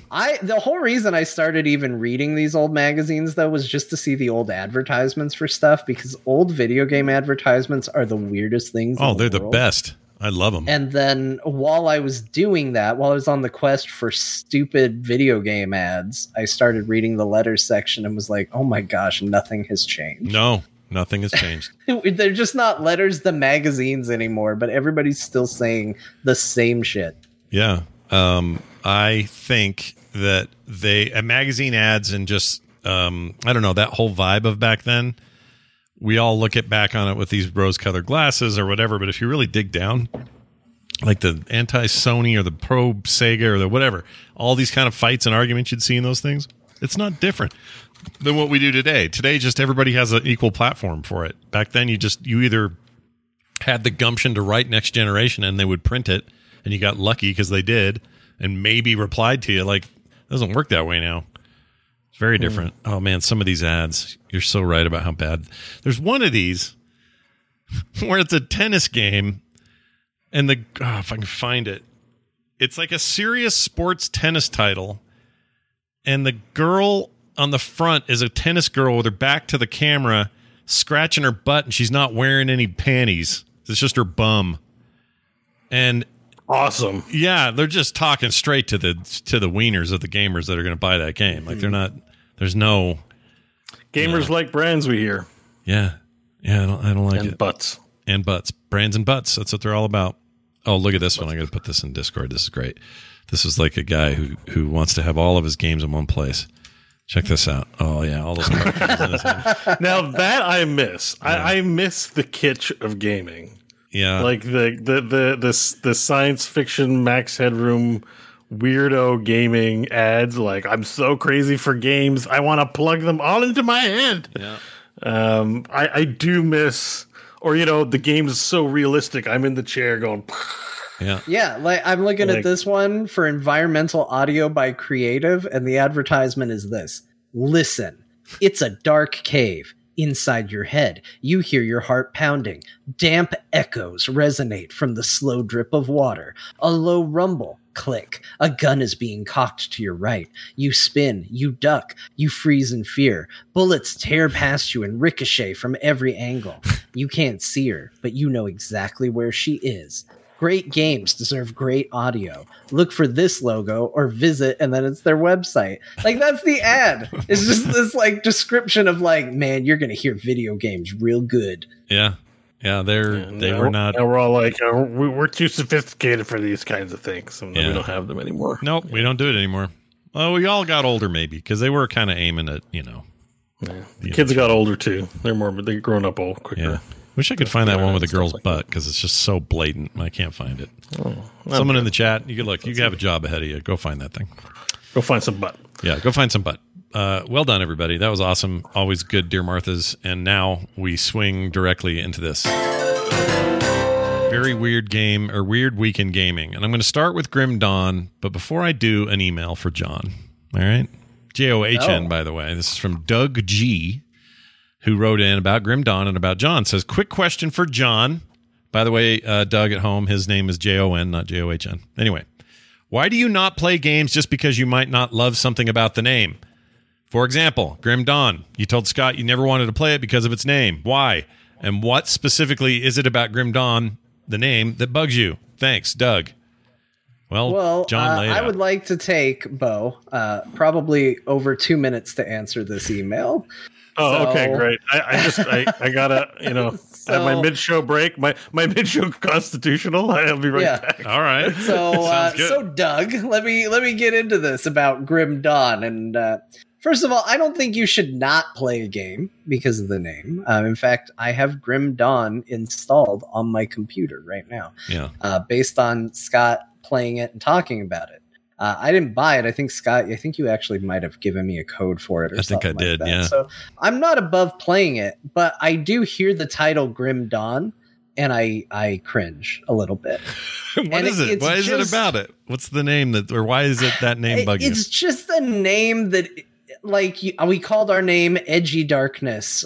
We named our game Shadow McKill. Like, we named our game Totes My Goats. Like, it's so on the nose. Grim Dawn. It's too much. Yeah. And it doesn't sound cool together. It just sounds kind of lame and kind of cringy to me. Like, I hate to say cringy because that's like a big popular internet term of like, it's cringe, that's cringe. But it makes me feel that in my chest when I have to say I'm playing Grim Dawn right now. I just feel embarrassed for myself and the hobby. I understand. I think that's probably okay. I think there are a lot of games with stupid names that we'll play. Like, let me think here. What's a game I know you like but has a dumb name? Well, Final Fantasy's a dumb name. No, yeah. It's. It might have been, but it has transcended it. It has. So I guess here's what I would say. If you played Grim Dawn, I'll bet you would have that feeling of transcendence after you play. No, you have to earn the transcendence. You can't just go, I like it, and therefore the name's good. Grim Dawn would have to become a successful franchise that stands the test of time. That's the trick? Like, okay. Right now, it's a good game that has a weird name. If there ends up being a series of Grim Dawn games and it becomes synonymous with something of quality, then yes, it has transcended the test of time at that point. Well, what? Okay. It's by no means a condemnation of the game. You're about to tell me about how good it is. I'm going to probably try playing it again because I don't think I've played it at all. I played the other one that has a horrible name. What's the other one with a really, really bad name? Oh, Not Last Epoch. Not that. That's a bad no, name that too, name's fine. I don't like that name. What is it? I don't know. I think it's named after a person. It was on. Hold on. I think not the Victor Vran game, is it? Victor Vran. Yes. That game kind of sucks. It's not the best. It's okay. It's not the worst. It's not the best. It's just kind of. But yeah, that Victor Vran. But Victor Vran's also kind of comedic. Like there's a whole pokey jokey thing going on in that game. Whereas Grim Dawn is pretty it's Diablo self serious. Like they're not, like I remember being bugged by Diablo as a name, even though it's earned its place, right? That you're talking about. Yeah, it's earned it. But I used to hate it because I'm like, well, why is the Spanish word for devil? Why is that in this thing that doesn't have any other connection to like any Spanish history, Mexican history, any of that? Like, why? It's his name. His name's Diablo. Yeah, I just kind of hated that for a long time, but I got used to it. So I get what you're saying. I do think you need to play Grim Dawn, though. I think you'd really like it. So when the itch hits you for like some good old fashioned, dungeon crawliness, which I know you're playing some of that already with Resurrected, we'll get to in a minute. But you'll find a lot to like here. It's very cool. I think just to be clear on Doug G's point, and buy Bo more time. Yeah. I think for me, like, bad titles are titles where if I need to tell my parents or my grandparents what I'm doing, if my cheeks flush when I say the title, then I know it's a bad title. And if my mom came up to me and was like, "What are you playing right now?" I would be like, "It's a game." What's it called? You don't want to say Grim Dawn. It's not that bad. Like, I'm just not happy about it. I'm not happy about saying those words together as a serious thing. Again, it's not a condemnation of the actual game itself. It's not a judgment of the game itself. It's just not a name that I'm proud of.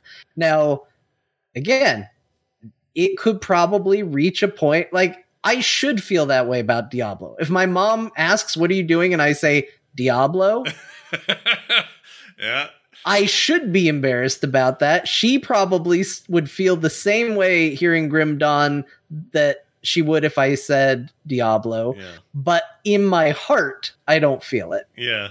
So I'm taking that prestige and able to ignore it. In my own mind, I'm not quite there with Grim Dawn. I think you answered Doug as well as you can. Like, I feel like that's as good as answer. So John likes Grim Dawn now. He hasn't played it yet. No? He doesn't like. He still doesn't like. I have it installed. But it's about the title. You don't like the title. He doesn't like the I title. don't like the title. I hope you end up playing it because I think it belongs in the upper tier of these. I think it, and players would agree with me. Like, a lot of, if you go look for, best action RPGs rated or whatever, Grim Dawn is always in the top of that list somewhere. And I think it deserves it. And I think you would get enough playtime with it. You'd go, okay, I see what they're dealing with here. This is good. This is like, you love Titan Quest. These are those people. I'm not opposed to it. Again, I'm not trying to say the title reflects the gameplay in any way. And I do not judge the game by its title in any merit. But when you sit down at your Steam library and you're like, okay, what am I going to spend my time playing? If you look at a game and the title makes you roll your eyes, you're at least a small margin less likely to click it. Yeah. Like, even just 1% less likely, it's still less likely. And when I see Grim Dawn, I go like, oh boy, I'm going to have to go on core and be like, yep, I was playing Grim Dawn. Well, the fact that it's playing the fact that Sad Rainy Day, the video game. Sad Rainy Day. Look, if you could, you like a show called Barry. What are you complaining about? Yeah, you think of not wrong. Yeah, but it got me early. I'm not gonna say it's a great. Actually, I think Barry kind of fits its tone, and it does now. I mean, but it only does. I actually think the title fits what it is very well. But I might play this and go, you know what?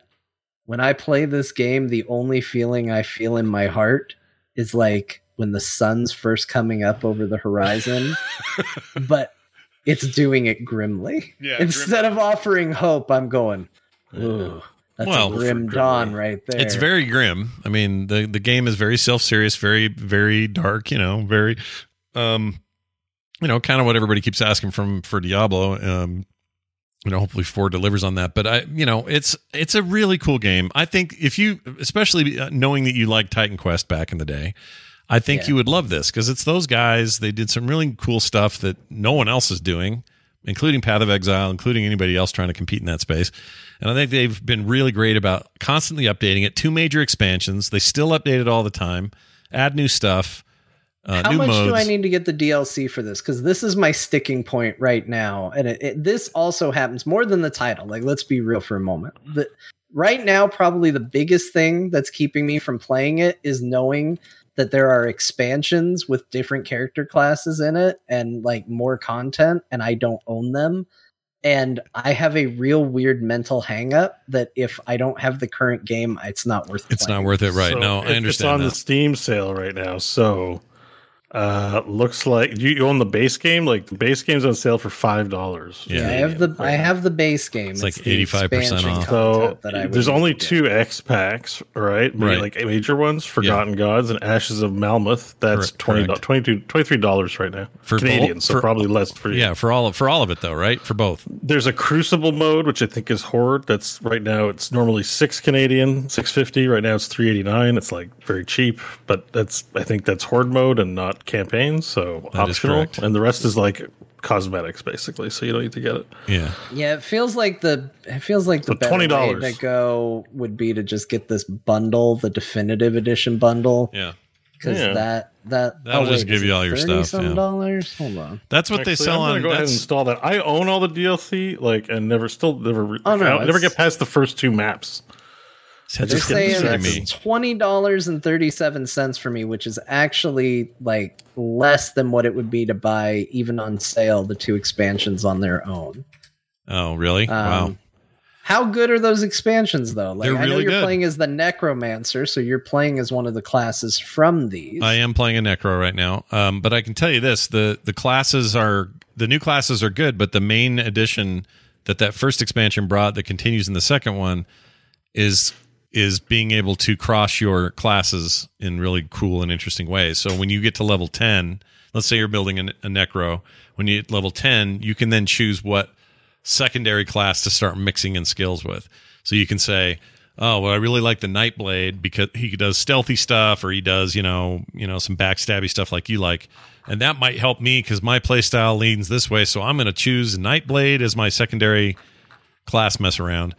And now you've got 2 classes that basically what it ends up meaning is the game's got almost unlimited builds. Like you could just make almost anything that you'd ever want to make out of various builds of the game. And didn't they remaster it recently a little bit? Like give it an overhaul at some point? And like they just released a balance patch June 21st, like a month ago. Yeah, they keep doing. So I'm saying 4 days super ago. dedicated. Sorry, this is 4 days ago. They're super dedicated to the game. They're constantly adding stuff, putting new stuff, keeping in touch with the community. There are tons of resources out there for best builds and how to do them and what items you're looking for and all the things you expect around a game like this. Healthy Reddit page, all that kind of stuff. Yeah, it's a rad game. It's real good. I'm installing it. I might boot this up. It's real good. To give it a go. It's the kind of game I could see Bo getting lost in, just lost. And I don't mean in a bad way. The beginning hump was always just a little. I don't know what it is about the beginning hump, but I just haven't made it past it twice now. So, I mean, once you've played, but you know what? My computer wasn't as good. Maybe I can crank everything up now, and I'll be like, oh, come on. And the Xbox Series X and S and One and all that version of the game also very cool. Great controller support. Damage numbers. Oh yeah, great. Damage numbers. Although they're on by default, but you can turn them off. You never will, but you could. What else? There's other stuff you like I love the loot filtering. Let me tell you about this. So this is what I started doing here recently. You get to a point in the game, you hit like level 25 or something, and I realized, well, I don't need these certain color-coded gear anymore. I only want to see the ones that are actually going to benefit me, and everything else is just kind of trash, and I've done all I need to do with the trash. So you can set loot filtering to say, only show me rare and above. The stuff will still drop, but it's not going to be there in your face trying to make you pick it up or, deal with it. It just will only show you the classification of gear you want. And that includes people that are like super way end game and all they want to see is like really legendary stuff. It'll only show that when it drops. you can also have that be, I only want to see ranged weapons, or I only want to see two-handed swords, or I only want to see like this big comprehensive sort of loot thing that lets you decide what loot you see and what loot you don't see, which is really helpful later in the game because you just, it's all garbage, some of the lower stuff. So it's like, what's the point? But it's still, it's still rolling those numbers. So just some nice stuff like that. Does some things, I would, in terms of complexity, I would stick this somewhere between Diablo and Path of Exile. Path of Exile is ridiculously overly complicated in terms of its class structure stuff. And this is a big size pullback from that, but it's not simplistic the way you might look at the rune system in Diablo. So it's just fits this really nice little middle niche. It's got, like I said, that legacy of Titan Quest, and you can feel that here.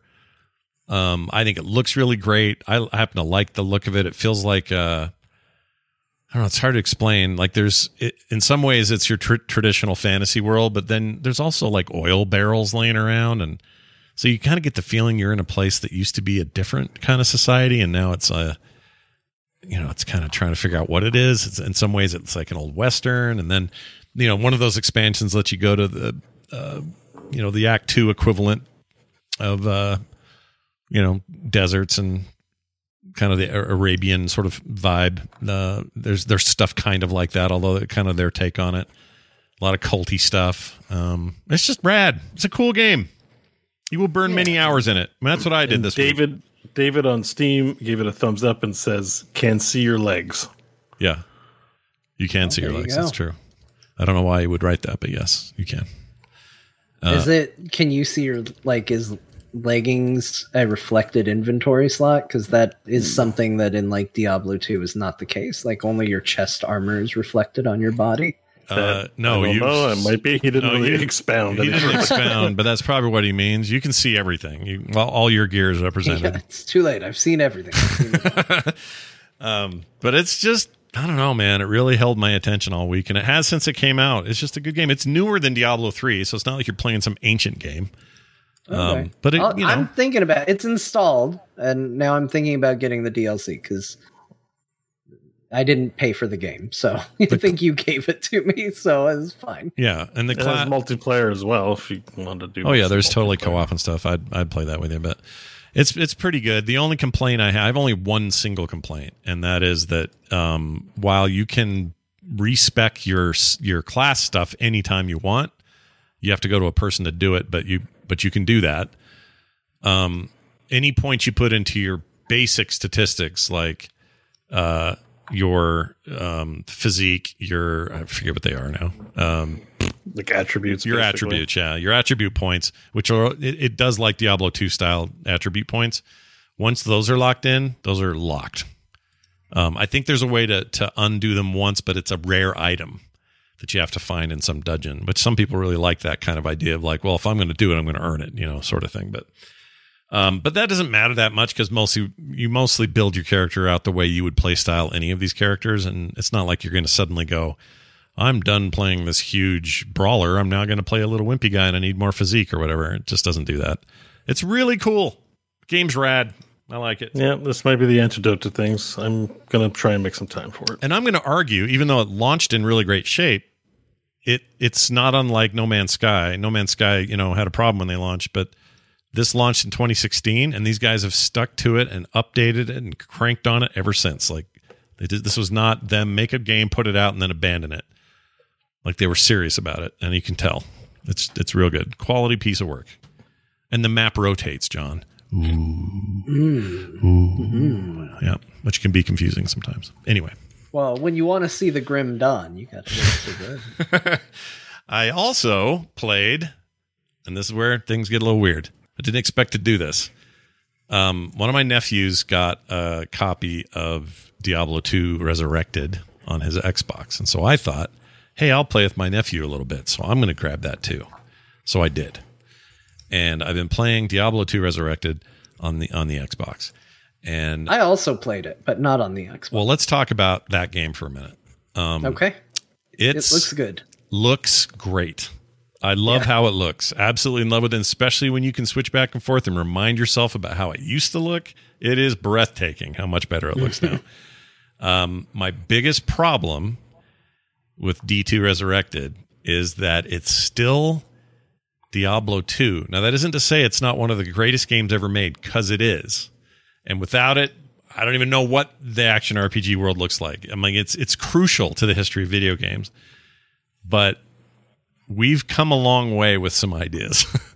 And one of them is not having freaking surfboard-size runes inside your inventory all day just to give you a little stat bonus, or 1,000 other little things. I forgot, potions don't stack at all. They take. No, you have to put them on your belt, slot. And belt slot is a value to a belt slot. Yes. You know, like how many rows it gives you. Let me say that better in a way that makes sense. How many rows a belt gives you is another one of the things that you judge quality of belt on. It's not just how much armor does this give me. It's, it gives me room for this many potions on the belt as well. Yeah. And it's from an era in gaming where making those things a little frustrating was part of the game and in the enjoyment. I don't think people are in the mood for that anymore. So I think some of that stuff does not age very well, yet it's in there. And you might say, well, Scott, aren't there some quality of life things? Yeah, they let you, walk over money instead of picking it up and having it just suck into your inventory. You have to turn that on, but that's a thing in there. Certainly graphically, everything looks better. And I think the care they've taken to keep it the old game it is, but make it feel like something kind of new is really remarkable. But at the end of the day, I feel like I'm hindered by things that I just don't think are fun anymore. Like, I don't think it's fun balancing all those health potions. I just, it kind of drives me crazy. Whereas Grim Dawn does something right in the middle. They have health potions. Instead of a cooldown based one like Diablo 3, they've got health potions in quantity, but you find so many that I've got I think a stack of 180 or something. And I never have to buy them. I'm never running out. And it's a single stack in my inventory. One little square has all 100 whatever. These are little things, but they add up and they make for a more enjoyable experience. Whereas Diablo 2 is still sort of stuck with some ideas that just, we hadn't improved on them yet. And can you turn on damage numbers in D2? I don't know. I haven't tried. Because I almost bought it today because I was like, there's a Blizzard sale. Maybe I can get D2R. I bought the Nova missions in StarCraft 2. Yeah. But I saw that I was like watching gameplay. I'm like, is it worth going back? And then I didn't see damage numbers. And I was like, you know what? Some stuff's better left in the past. I don't remember if it does. I'm going to say no because I don't think the core game ever did. So I don't think they replicate that. I loved it back in the day. Yeah, I loved it back in the day, but I'm like, I can't do it in 2022, man. Numbers, we've moved on. Yeah, and part of the does that bother you at all, or the numbers don't bother me, but what does bother me is kind of related to what you're saying, and that is that the game is beautiful in its new presentation, and it makes it feel more. I feel more janky because I'm still playing mechanically what existed 20 years ago.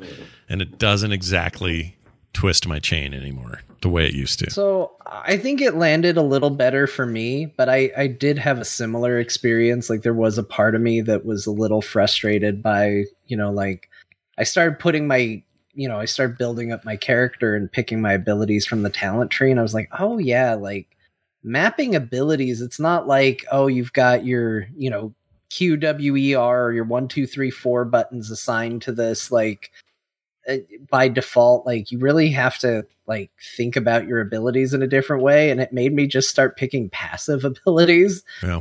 I'll just enhance my character's passives because I can't be bothered trying to figure out how I want to map this and how all that is supposed to work. And it made me realize how frustrating that is. So there's still some stuff in there that I was like, man, I wish this could be a bit more modern. And there even is an option where you can key map things to a more modern sensibility. I think my potions are on QWER. Yeah. So there is elements of that, but at the same time, I do wish that they took those options a little further, especially because especially if you're going to play offline, like I understand online has ladders and leaderboards and stuff like that. You probably want to keep it a more set experience for those people. But I think if you're playing offline, especially with a game this old, like I feel like that should give you carte blanche to just kind of go crazy with what you throw into it. Mm-hmm. As long as somebody can replicate the authentic experience, if that's what they want, I don't see any reason why you can't put in a toggle that allows for infinite stamina, because the stamina system in Diablo 2 is just stupid. It's like, the worst. I hate it. I don't like it at all. It's just a pain in the butt. So, but I think overall I had a good experience with it when I finally kind of landed in this headspace of like, no, this was a slower experience. Like, yes, everything has become quicker and it moves faster and more kinetic. And like, hey, we removed this weird barrier between you doing X and you doing Y. You know, you don't have to drag potions onto your belt and prep in town. Like, it's all fast. Just get your stuff and go. Get your stuff and go. Yeah. But I was able to kind of get myself back in that older headspace of like, no, it's slow. Like, you go to town, you're not in town for 2 seconds and then you race back out. You go to town, you prep, you put your potions on your belt, you get ready to go out adventuring, you take your time, you walk, you don't run necessarily, and then you don't have to worry about the stupid stamina system. And I got myself into a headspace that made more sense for the game, and I started having a lot more fun with it. Yeah. Yeah. So I do think that there are elements there. Also, I found out that I could just click a button on my mouse and it would toggle between running and walking. And for some reason, that one thing alone made the stamina system thing feel better, because I was like, well, at least now I can quick switch between walking and running, and that feels okay. Yeah. But yeah, I think we're used to, after so many years of Diablo 3 and Path of Exile and stuff like that, of this like pace that is a lot faster. Yeah. And gameplay experience and loop and curve, whatever you want to call it, that's a lot quicker. That going back to this does feel a little bit like walking instead of running. Yeah. But I think if you are kind of down for that, it was a really fun experience I had with it. I agree. I don't know. I mean, I agree mostly. I wish they would have gone a little further to just add some options. That's all. Like, you don't have to use them. I'm with you on and if you're a purist Diablo 2 player and you're like, I don't want any of those options, I want to play it the way it was intended, great. I think you should have that option, and I'm glad they did it. But it wouldn't hurt if this thing had some options in there that just said, hey, do you want to, I don't know, maybe your potion stack, maybe the one charm in your bag doesn't take up all the space, and so you're arguing with your bag constantly. Like, there's just some balanced stuff there that I just think we've gotten better at in these games since then. And, nostalgia aside, I think that would improve how the game plays. But, I don't want to say this is a bad experience, because it's not. It's not even close to bad. It's actually, a reminder how rad Diablo was, and I love the tone of it. And I'm excited that 4 feels, kind of like a return to this look and feel. So yeah, I'm not, I can't complain about that. I don't know. I don't know what I do know what I was expecting, and I guess I'm getting right about what I expected, because I played a ton of 2 back in the day. Yeah. And now I'm, playing it again and kind of going, oh yeah, we don't do that anymore, do we? Oh yeah, this thing, we don't do that anymore. Games aren't like that. Yeah, I got hit by something that did slowdown to your character, and I was shocked at what slowdown was considered slow in this game. Like, no game in their right minds in this year would slow you down to the level that this game did. If you get like the cold effect placed on you, it becomes frustratingly unplayably slow, and you're just like, oh, this is the worst. Yeah, it doesn't feel good. They don't do that anymore. Like, it's funny, like Diablo 3, like slowing somebody like almost slows you to Diablo 2 fast or normal. Like, right. It's shocking how different it is as far as pace. Yeah. And again, some people that's going to be fine. That's going to be their jam. That they like it. And some people that's going to be a bridge too far for them. So yeah, I think that's just going to vary. I will to speak to controller control real quick here. It does control extremely well with a controller. Someone in the chat says infinitely better than keyboard and mouse, and I don't know about that, but I do really like what they did for controller support, which is where I'm playing it. And, like toggling for your sprint, you do it with left analog stick click. Just click and you're running, or click and you're not running, or whatever. So there's a lot of really simple stuff there. I think everything maps really well. If you're considering getting this for a console, you could do a lot worse. It plays really well. So there's that. Yeah, Diablo 2 resurrected. Everybody, it took us a year, but we're playing it. I also played a bunch of Diablo 3, partly because it's partly Bo's fault, and partly the fault of I forgot somebody had gifted me a code on the Series X for a copy of this thing. And nice. I just thought, you know what? I'm in controller mood right now. Why don't I just fire that up and we'll see what the comparison is. And they even sell a version of the Diablo complete package where you get Resurrected with everything it comes with, 3 and everything it comes with, including the Necro and all that. There's like a whole package for like $60. But this was all on sale during this recent summer sale everybody's having. And I got it for like 19 or something as a standalone. For Resurrected, that is, and I already owned this, so I was like, well, I'm just going to fire this up. So downloaded it, fired it up, and Diablo 3 is still really great. It's great. In fact, playing Resurrected helped me appreciate 3 again, even though I've played 3 to death. Even last week on the show, I said I played so much of 3, they have nothing left to show me. But when I play with a controller, at least my interface is different. And so it's like, oh yeah, okay, I'm getting into a groove here and I'm having a good time. So I'm playing a Necro and, doing a season, and I don't know how long I'll play, but I really like Diablo. It's great. Yeah. I played a bit last weekend. I got up to my ancient item, like Greater Rift level 70. Yeah. My ancient primal. Man, you do that fast. I think that's a cap point. Yeah. Yeah, like that's when you start getting into full ancient primals. Like that's when the real grind begins, as you try to grind up your Greater Rift levels and compete on a leaderboard. But I think I'm out. I think I'm done. That's when you check out, though, right? That or you do a whole new character the next season. There's just so many games to play. Like it was part of the problem. I had we can get it. We'll talk about it in my section, but I've had a real hard time settling on something to play. Yeah, this week has been weird that way for me. And I just had nothing but like a nonstop itch for action RPGs, so I've been playing back and forth and still got into Lost Epoch a little bit, or Last. I keep saying Lost. And then these 2 games and freaking Grim Dawn, it's a little bit weird. So to freshen things up, I played Fall Guys. Okay? Yeah. That's different. Yeah, that's definitely different. Those little bean dudes running to the end, trying to be the last one to win. Well, that thing came out in free-to-play format on everything last week. So Switch and consoles and PC and everything else. And it's all cross-play, cross-save, cross-everything. And that is a dumb good time. How many times did you say the word shit while playing? Oh, many times I said shit. Although I won my first ever game all the way to the end. I took first place for the first time ever yesterday on my Xbox. I couldn't believe it. I was like, "Oh my gosh, I finally did this! I'm like one of the cool kids now. I figured this damn thing out." You got yourself a crown. Yeah, I did. And I enjoyed it enough that I played a bunch of other maps, and I did pretty well most of the time. I would always end up in the last, final 10 at least. And it's really polished and come a long way. I haven't played it since back in the day when it was a pay-for game, and I had a code on Steam, I guess it was at the time. But now that Epic owns it, they put it everywhere, and it's free to play and a pretty fun, dumb time. Like if you're just looking for just like, I just need some dumb, good time in my life, this game is pretty good for that. So anyway, Fall Guys, still fun. I also got Raft because John recommended it and it was on sale.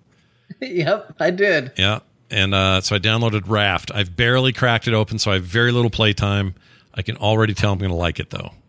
And it's got kind of a Wind Waker feel to it, like, but with like it doesn't play like Wind Waker at all. No, but like it's a survival game.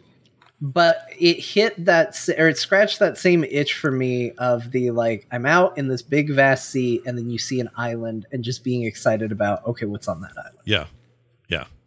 Yeah, totally. And it sticks to that vibe really well. I'm always like feeling like I'm exploring in a cool way. It's mystery. It's like, is that an island coming up and it's the middle of the night? You're not sure you're going to reach it. You haven't built your ore yet or your thing, so you're not really aimed the right way. Should I swim over there? oh, I don't have an anchor, blah, blah, blah. Maybe V Rising has helped me get in the mood for this some. I don't know. Yeah. But yeah, played around in there a bit, and it's pretty neat. I think Raft is cool and is worthy of the accolades it's received. So now that it's out of early access, it just seemed like a good time to get into it. So I fired that up. I will play that more and talk more about it later. I'm excited to hear you play more of it, because there comes a point where it becomes less about survival, and it depends on what mode you play to, like what options you turn on and off. And we talked a little bit about this, about, I'm just not a fan of the shark mechanic in general. Like the shark kind of bugs me. Yeah. But there does get to be a point where you've got enough built and enough established in the raft where it's less about like, oh, these are the things I need to build or I need to do.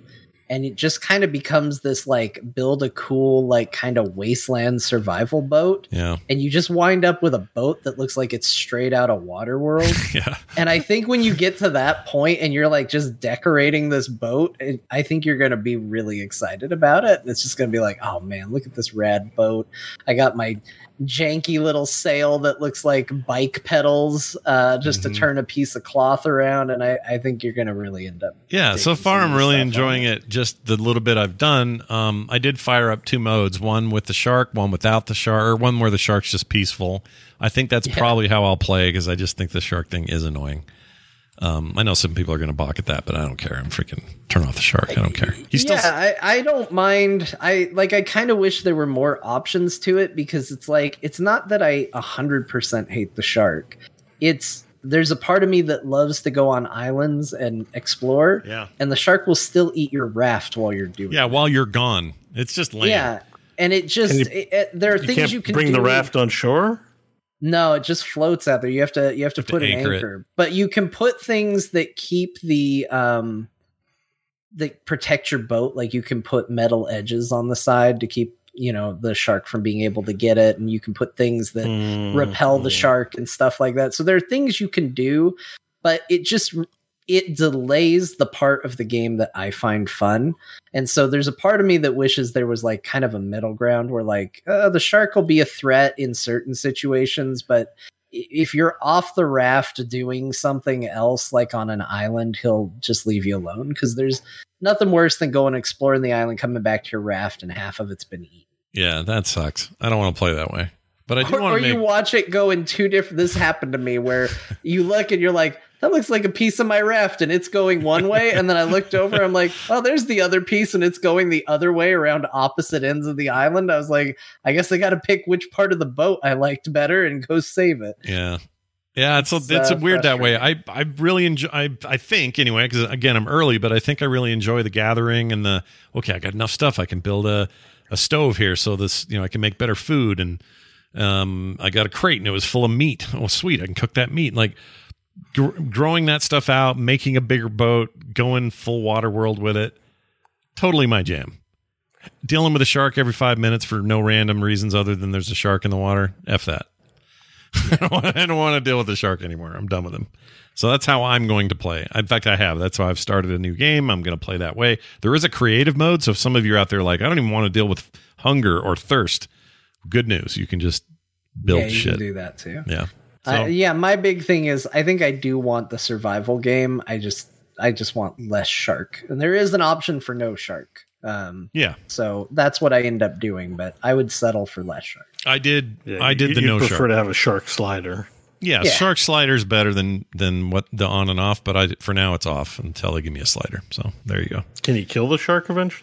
I don't know. Can you? Like the trolls in Valheim are annoying, but until you can, know how to dispatch them and have good gear, and then the trolls are like, "Come here, I'm gonna smack you in your nuts a couple times and you'll die." Because they're really tall, so you hit them in the nuts. You hit me in the nuts once, and I'm down. So that's how that works.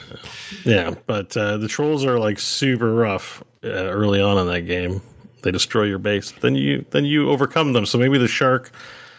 Maybe you get a shark spear, a harpoon. There you go. You do get a spear. Like that is how you get him to stop attacking your boat for a while. We have to build one. So there's little things you can put put chum in the water, so he'll go do things elsewhere for a while, and I think that has upgrades. But I think he might be a part of the game forever. I think you just always have to worry about a shark. I guess the loop in a lot of these survival games is these things are super hard, and then eventually you master them. Like that's sort of. Mm-hmm. But I don't know if Raft's like that. Sometimes early on you might get discouraged, but actually there's a solution depending on the game design. In the ones I've played, there's a solution to like an automation solution or just a power solution to the things that really frustrate you early on. One of the things, and this game definitely has stuff like that. Like if you don't like fishing stuff out with a hook, you can put stuff on your boat that will automatically pick. Like, oh, really? That's good news, because that's why I would never play this game. So fishing. There's lots of things you can do to automate it, including the shark. Like I said, you can reinforce the sides, which makes it a lot harder for him to get in. I think you can put like spikes on the side, and then he won't attack certain sides of the boat. You can chum the water. If he comes up, you can spear him. Like there's lots of things you can do. Some of it is later tech, and the stuff that I find fun is all kind of in the earlier stages of it. So I just play with him neutral, and he just becomes my water friend. Yeah, and by the way, when he's neutral, you can just jump in the water and grab stuff. You don't have to hook at all. If you're like, oh, right over there is like 4 barrels, and I'm just going to jump in and grab them, and then go back. You never had to hook any of that. But if you had the shark there, you'd have this constant threat. So. The fishing part you would have to not hardly ever do if you turn off that damn Although, despite fear that this might be misquoted or misunderstood, there is a difference in this game between fishing and hooking. Yeah, fishing and hooking are 2 very different things. Catfishing is also a third different thing. I feel like we're talking about TikTokers now, all this stuff. Yes. Catfishing, hooking. Anyway, it's cool. Raft is cool. It's a neat concept, and I'm glad they made it. And I'm going to keep messing with that. I got it for like $13. It was stupid on sale, so there's that. Okay. Oh, and some V-Rising. I played a bunch of that. I actually think V-Rising is responsible for me jumping over to all these freaking action RPGs. Because on the one hand, you play V-Rising, you're like, oh, it's kind of like Diablo, except with all this build stuff and survive stuff and it's item level stuff and all that, but it's kind of Diablo in a lot of ways. And it is. But you play it long enough, you're like, yeah, I could go play Diablo a little bit too. Like you just kind of cave and play Diablo. I don't know. It's weird. I'm having a weird relationship with that game, but still playing that. I've said that. Like I want like future content for this to be like, can I just go fight in a level? Yeah. Can you give me daily objectives or something like dungeons? Yeah, I would like that a lot. The fights end up being such standoffs. It would be nice if you could go into like a cave full of iron, and part of getting that iron is just wiping out all the stuff in there, but doing it in a more methodical kind of just get through there kind of way. I don't know. It's hard to explain. A gauntlet of fighting. There you go. Don't make it so that I'm thinking about doing farming and stuff. Like I just go, and my activity here is to face a series of combat challenges. Yeah. It's cool though. The game continues to be neat. All right, John. How's about you guys? Tell me how are we doing with TMNT Shredder's Revenge? How's that going? Cowabunga, dude. It's great. It's radical. Yeah. So tell me what. So do you guys want to get into the whole thing where you tried to crossplay and it wouldn't work, and what you ended up having to do? Yeah. So we spent an hour. I streamed it, so I think it's still available on video. An hour of me not being able to get multiplayer to work. It was so long. Crofton and I started at 8:30. John joined at 9:40, and I was still troubleshooting. Yeah, I was worried they were going to be halfway through the game by the time I got there, because I was driving home. And I got the Discord call, and I was like, oh, I've still got so much to do before I'm ready to play with these guys. And I got the Discord call to my phone. I was like, man, they're going to be like halfway through this game without me. I'm sad. I wanted to be a part of it from the beginning, and I felt really bad. And I finished the drive home, did a bunch of stuff, watched the baby for a while, and then finally got him settled and was like, all right, I'll go. Let's see where they're at. And I joined, and Bo's like, yeah, we haven't played yet. And I'll tell you what it was just getting crossplay working. So I bought it on Steam because I'm like, I like Steam. I'll give the developers money. Okay. Everyone's like, I'm getting it free on Game Pass. And I'm like, And of course, it didn't work. Right? It was all good until it just didn't work. The crossplay. Long story short, like I had to get in.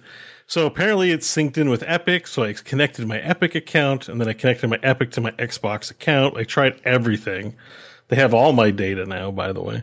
Yeah. But at the end of the day, what I did was I bought it on the Xbox app because I don't need Game Pass. So I bought the game on Xbox and I requested a refund on Steam. And my reason was like, crossplay does not work. We'll buy on Xbox. Give me a refund. And they did. And they eventually did give me the refund. So that was nice. Yeah. And then we were the solution to the tech problem was just to buy it on Xbox. Like, do not buy this on any other platforms if you want to play with people. It supposedly works, but the Discord was pretty silent. There's not a lot of information, and this is not the kind of game I'm playing every day for the next month. So it's not like I'm going to check Reddit every day to see if the devs responded. I'm just like, so buy it on Xbox. Sure. But good game though, yeah. Like I've heard nothing but good things. Up to 6 players, man. We had 4. We had Ryan Murphy, Crofton, and John, myself, and it felt like I wish we had 2 more people here. Yeah, because it's a real party. Like there's lots of stuff going on the screen. You can high five each other. You can heal each other. You can taunt. You can fail to res friends because you don't know what button it is. That happened a hell of a whole lot. Yeah. You can find out that taunting increases your energy meter and not tell your friends until like 3/4 of the way that one through. is what I'm guilty of. Like up to this point, Bo's been laying out some sins about co-op gameplays. Like you can press the wrong button for revival, and I'm like, yeah, Crofton, not no. Yeah, Crofton does not know how to revive people. He just dances in front of them. But then Bo says you can learn that taunting increases your energy and not tell your friends.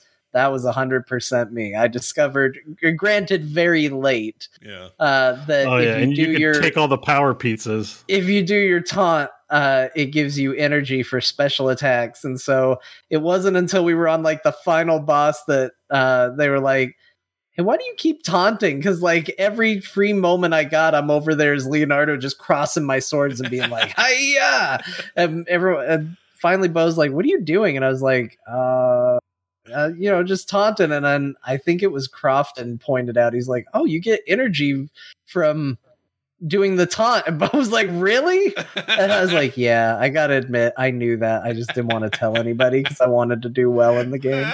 And they were super dicks to me. There's all kinds of moves, and I wanted to study them for 10 minutes, and no one wanted to let me study the move list. Yeah, you just got to keep. I might have learned that if I had a chance to study the move list. But anyways, who played we had a April? great time. It was a lot of fun. Who played April? Anybody or no? Nobody. No, I wanted to play April. I got voted because I'm like, how can we play TMNT and not have all the turtles? Yeah. Yeah, that was the logic. Fine. So we had 4 people. There were 4 primary Ninja Turtles. Bo was going to play April, and the question was floated by me. Hey, how can we have 4 people for the Ninja Turtles game and not everybody plays as a turtle?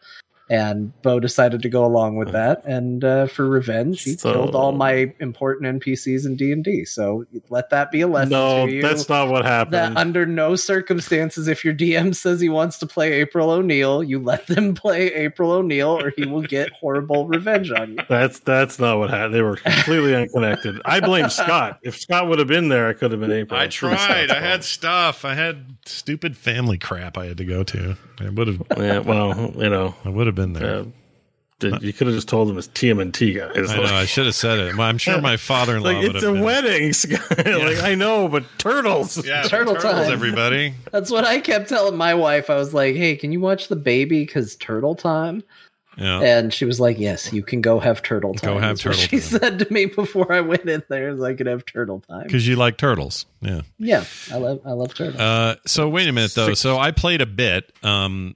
Not when you guys were on. I did download it because I was thinking if I get back in time, I'm going to play with those guys. I never did, but I ended up playing some just single player, and I'm a little impressed with how the game looks like a new game, but feels like it's 1992, and in the best possible way. Like it's really great. And I didn't play with a bunch of people, so I don't even have that experience yet. But just the feeling of moving through boards, punching dudes, special moves, throws, all that stuff just took me back to Turtles in Time.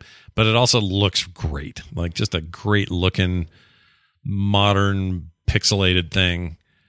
And I'm super impressed with it. I think it's good. Yeah, it looks great, plays smooth, but retains that classic feel. Yeah. And record for the shortest cinematics ever. Like every level, it's like they have a skip button to skip the cinematics, but you have to hold the button down. And I swear, holding the button down to skip the cinematic takes almost as long as the cinematic itself. Like it's so short. Yeah. I don't know why it's even there, but no, it was a fun time. We got through the entire game in one sitting, which feels right for this kind of arcade style game. Like you want to be able to say, hey, we're going to sit down, we're going to play through it. We unlock Casey Jones, so the next time we play through the game, there can be a battle over who's Casey Jones. Sure. I did play as him. He's very fun. Yeah. So it's good. It's very, very good. I think it is a perfect fit for Game Pass because it is a game where I don't think I would have buyer's remorse for it. It's not a $60 game or anything like that to begin with, but like it definitely is the kind of thing that you just want to tell your friends, hey, let's get on and play this game. I agree. Yeah. This is a good get for that.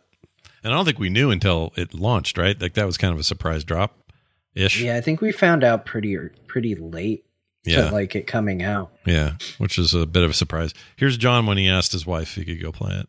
I like turtles. She said, okay, fine. Go ahead. That's what I said. She said, all right, you can go do it. Final Fantasy Remake Integrate. I watched you stream a bunch of this on your test stream. So I had to get things going. I decided to play a little fun. That came out on Steam. I got it on Steam. So now I have a PC version of the game. And I have did this too, by the way. Oh, you did? I have to eat a little crow with Final Fantasy. Ooh, eat some crow. Let's hear it. So when we first talked about this game, Bo and I talked a lot about it because we both played it on the PS4. And I said pretty strongly back at that time that I did not like the combat system. I ended up setting the game on easy so I could just button mash X my way to victory because I didn't think... Like, I know a lot of people love it, but I didn't think this new modern Final Fantasy control scheme was for me. Yeah. And that I kind of hated it. Yeah. I still like turn-based. Like, I still am definitely old man about this. Like, there's something to be said about the turn-based, take your time, pick your move, that I still appreciate and love and will always, in my opinion, be what I wish RPGs were. Yeah. But on this new playthrough, I wanted to at least change it up a little bit, get something of a new experience, and I decided to kind of force myself to learn the combat system and how to play it properly rather than just button mash. And I spent some time with it, and I have to take it back. Like, I still prefer turn-based, but this game's combat system is super cool, and it's super fun. And I didn't get it before. It hadn't clicked properly. And now it's falling into that right rhythm of combat encounters feel like a little puzzle to solve, of using your characters and your abilities and everything tactically. And I think it's a lot of fun. And I had a really great time. It was really fun watching you play. I could tell it was pretty good. It looks great. The game's beautiful. My gosh. This is one of the best showpieces for gaming I think that exists. Like, so I bought it again too. It went on sale on Steam. The day it went on sale on Steam, I bought it full price, everything, no regrets. And it just felt so good to be back in. The main reason I bought it was just to listen to the music. It's like one of the most iconic, if not best soundtracks for a video game of all time. Like A to Z, not just like a good song, like A to Z, the entire musical oeuvre is iconic and beautiful. And so anyways, I watched John play a little bit too, because we played through the same sections, and I was just like, oh, this game's so good. Yeah, it is. This game's so good. I'm glad you're playing it on a harder mode. It's like, it's not the most challenging game ever, but like the animations are so like look at the way, like nobody fights like that with like freaking sword that does sparks. It's so over the top. It's just it just feels great to do. And and the sparks and lighting effects in this game and explosions, like this game just has style, and it feels great and it looks great, and staggering opponents feels good, and getting good counters while in the punish mode is good. Like it does so much so well, and I'm going to tell you, Scott, like this is one to jump on. It's on sale right now. Although I will say this, it's on sale to basically be what a reasonably priced PC game of a game that's been out for a while is what the sale price is. It's like normal retail. But that does mean that it's going to go back to its severely marked up price that it is right now. Mm-hmm. I think it's worth picking up. Like this game is really good. Having played through the PlayStation version, the original version, recently, I'm gaining a much deeper appreciation for where this game's different, where this game's the same, where it's expanded, tweaks to the story. You know, the original Final Fantasy VII doesn't dwell a lot on the fact that you're basically eco-terrorists blowing up buildings and stuff. Yeah, like, you're Greenpeace. It doesn't really dwell on it, and this game's a little more willing to be like, hey, we killed people. You know, like we didn't necessarily do a great thing, but we did it for good reasons. And, you know, what do you think about that? And I really, really like it. And it is a fantastic game. I was thinking of streaming through all of this at one point, but I've been having so much fun with it. I've been playing it on my off time too. So I don't know, maybe one day I will stream it all again, but this game's just fun. And the environments and the setting are just, it hits a mood between, like Bo said, music and all of that as well. Like there's a part where you go through a town like late at night, and it's just like kind of the upper, like middle class. I don't want to say slums because you're definitely in the slums at one point. You're kind of in the middle class residential, and just the atmosphere of it is unlike anything else in another video game. The mix of the music and the look and the feel. This game's just fantastic. So is it this thing you're talking about? This you're not talking that's about one of the songs. Yeah, that's in every Final Fantasy. That's, you know. It's very nice, very orchestrated. Yeah, but that song's in all of them, though, right? Good. Yeah, I think that one's in all of them. Yeah, like that's the one song that's common, but it's a good version of it for sure. How about this? But this is called Midgar City of Mako song. Mako Reactor's a great one. Those who fight further, like pick anyone, they're all good. And there's less one. Here's Mako Reactor. Yeah. I might have to just get this game. The soundtrack, I mean, if you were to say, like, Bo, pick a soundtrack, the one soundtrack on an island you'll ever listen to again, video game wise, this is probably it. You know what's blowing? I think there's a few others I like, but this to me is the most iconic video game soundtrack of all time. Do you remember what was the animated short film called that they made with Cloud? Well, and stuff? Advent Children was the full movie. Not Advent Children. Well, wait, was that the one with Cloud? Yeah. It's a full feeture film. And it takes place after Final Fantasy. That's right. So I saw that and loved it back in the day. It was like, I don't remember, 07, 05, something. It's a while ago. It's an older one for sure. That I was just looking at footage from that. The game has better real-time rendering than that thing did. Yes. With post-rendering. Yes, it does. Yeah. And that's why this game is like, holy shit. That says a lot because that was actually super rad in the day. Look. Yeah. And like, I know Hallmark movies aren't your thing, right? You're like, I like Barry and the Boys and Mad Max and stuff. But I'm telling you, you give yourself over to this game and you will be eyeballs deep in the will they, won't they of between Cloud, Tifa, and Aerith, right? Yeah. You're going to love them all. It's gonna bring tears to your eyes, the melodrama. How about this Jesse? Jesse looks like trouble. This makes grown men cry. Wow. Really? Yeah, for sure. And also, this is shockingly, it'll make you try and get the best dress possible when it comes to the cross-dressing segment of the game. Wow. You get really into it. Yeah. Fantastic. Yeah. It's really pretty. That's the thing. That's the big takeaway for me is I can't believe how good it looks. I will say this does add Jessie to the mix. You were kind of mentioning Jessie there, yeah. And like I will say this game really made me appreciate Jessie. Like she's kind of I don't want to say a nothing character in Original 7, but because I played Remake first for the most part, and I only vaguely remembered Jessie, I was like, when I went back and played the original, I was like, oh, what an important character this is. And like, she's nothing in the original Final Fantasy VII. Like she's barely in it. Yeah. She, like there's really nothing there. Like there's enough for you to go like, I know that character. and just kind of be like, yeah, I know the name when, stuff gets real. This game does so much with that character to like kind of make that character like a really interesting and tragic character. Yeah, that's true. Like I played that game now going through a second time, like knowing everywhere that story goes and, getting the background with her, because you don't do anything interacting with her mom or her dad or any of that in the original. And like getting to that stuff, knowing what was to come, I was just like, I just felt sad. The game just made me feel sad. And then I was excited because I was like, yeah, this game's making me feel things. What a good job this game does. Yeah. Yeah. Like there's very few games that really move you emotionally. And the remake nails it. I think the original did that to me, but the remake even more because the graphics, melodrama, that anime melodrama really just like gets you, like that sensibility.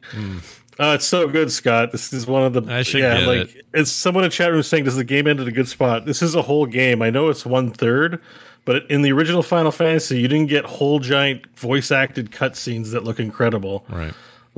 Like it's totally fine that this is a third of a game. I felt like I got a game experience out of it. I felt way more playing this 1/3 of the game than all 80 hours of the original. Play it. It's not the most challenging game. John's right. Like, the combat is more of a spectacle than it is like a sincere attempt to make Into the Breach or some tactics game or some hard puzzle challenge. Totally fine with that. But it's some of those bad guys you end up hating, and you're like, oh yeah, I want to kick that guy. I want to laser fight that guy. You're like, You really get into it. It's super good. So and I the think Final Fantasy big monsters look cool. I think I've been John about. Okay, so when I say that, I mean like your Grim Dawn thing or Inside. Yeah. You know how you get like these little things that bug you and you won't play it because of it. I think part of me is just so annoyed with how Cloud is that archetype and typical version of that character that's like, I'm going to save everyone, but I'm going to be broody and pissed while I do it. There's something about that makes me go, do I really want to be him? Do I want to play that? But I think what this game does that's smart, because I found myself thinking this even the second time I've played it. And again, now I know Cloud and his journey a lot better. I should know better. But I was doing the same thing at the start when he's just being an asshole to everybody. And he's just like, whatever. When people are talking to him, I mean, that's kind of the next protagonist thing. But, he just has this, like, he doesn't care attitude, and he's kind of a dick to people. But eventually it starts to grow on you in a weird sort of way. So like there's a part I got to last night when I was just kind of playing by myself where he, because of his attitude, gets kicked out from celebrating with the rest of the group. And he goes outside and he finds this gang. And this gang of people come up and they're like, hey, we're looking for somebody who's got a gun for an arm, And he's like, maybe. Yeah. And he like, they think he's trying to get money out of them. So they're like, hey, come with us. You clearly know something. We'll get you your money, but we want to go someplace private. So they're going there to, kill him and get the information, or at least rough him up and get him the information. He's going along with it because he wants to find out what they want to know and to beat them up in return. And everybody's going there and everybody's trash talking along the way. And then they get there and these 4 street toughs immediately pull knives and they're like, yeah, you're going to tell us what's going on or we're going to cut you. And Cloud's just like, I don't give a shit. And just pulls out his sword and goes to fight him. And I found myself going like, this guy's so cool. I like this guy so much. He's so great. Yeah. Like it grows on you.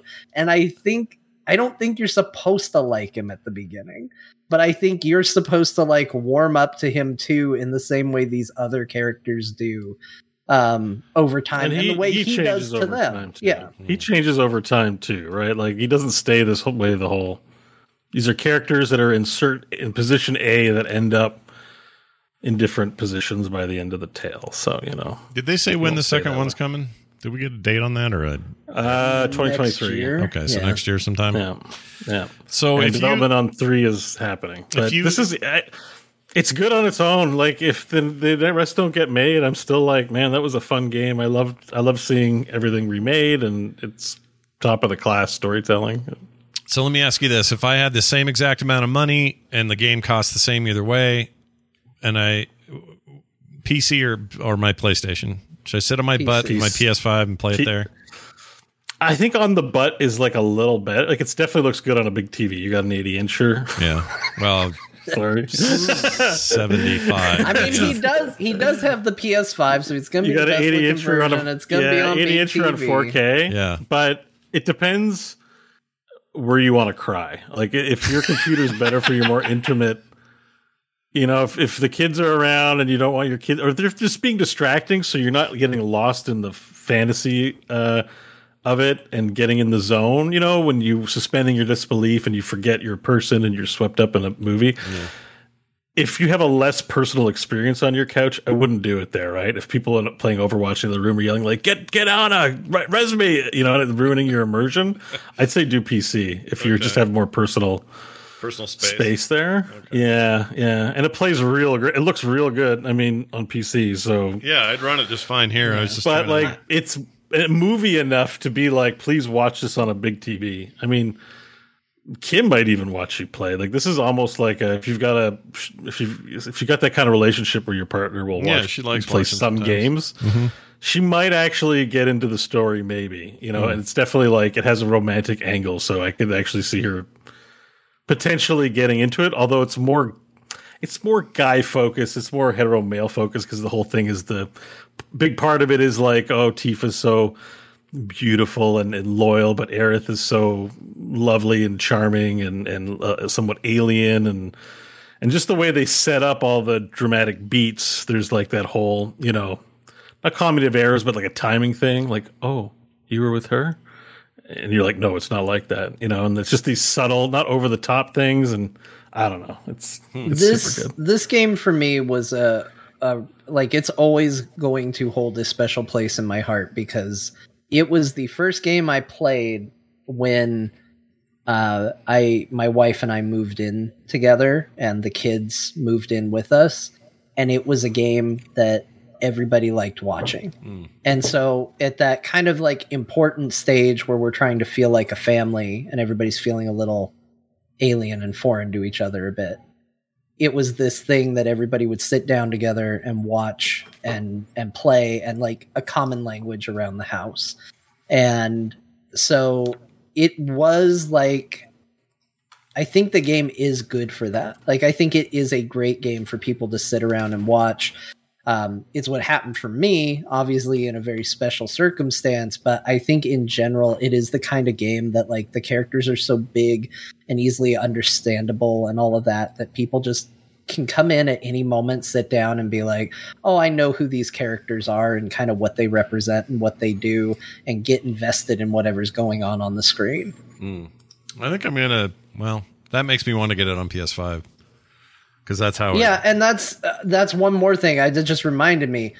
We don't know if there's going to be any sort of like Mass Effect, like things you did matter. I mean, it's not really a game of like big decisions or anything like that. Sure. But I am curious, like when the next one comes out, is there going to be an element of like, hey, do you have a save from the previous game? Or if it is going to wipe the slate clean. I don't know how that will work with PC and PS5. So if you did play it and you got really into it and you were looking forward to the sequel, you may be in a position where you're like, well, I either have to wait for it to come out on the PC now, or I get to continue right away on the PS5. Good point. I have no idea. They haven't said anything about that, but that is. There aren't many choices, but there are a few choices that do like impact things. Yeah, but they're not super obvious. Like, I think that first choice, when you can either offer to give Aerith money or just reject the flower she gives, does something. I think it's very minor, but I think some of the choices do impact. If it ends up blowing my mind and I love it and I can't wait to play it again, and if Sony has another 6-month to year lock on release before the PC version, then that would probably be smarter to go PlayStation 5 anyway, right? Yeah, because if you do fall in love with it and you need to play it day and date, then yeah. Like, I'm probably have to buy a PlayStation 5 like for that reason. Because you want to play it again. I'm going to want to play it right away. It's I don't want to die and not play the latest Final Fantasy. You know what I mean? I'm going to just steal my parents. So I'm gonna buy that's PS5. true. You just take theirs. What are they even using it for? What are they doing? They aren't doing anything with it. That's it's right. It's just there as a mockery of my fandom of gaming. Yeah, that's lame. it.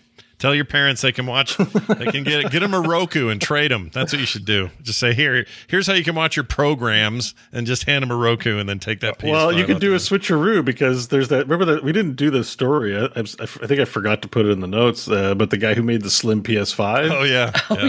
But you could go to your grandparents' house, take the parts, put it in a Roku casing, and then put the Roku chips in the PlayStation 5, and they'd never know. They wouldn't know. They'd never know. Yeah. Give them a PS4 for a while. Just let it sit there. See if they notice. They would notice, though. Actually, my parents are very they would notice. They would notice. Yeah, they probably would. Happened. They would probably have to notice. But check this out, chat room. This guy, that little box down there, this little silver thing flat on this guy's desk. He took his PS5 and crammed all the guts into this.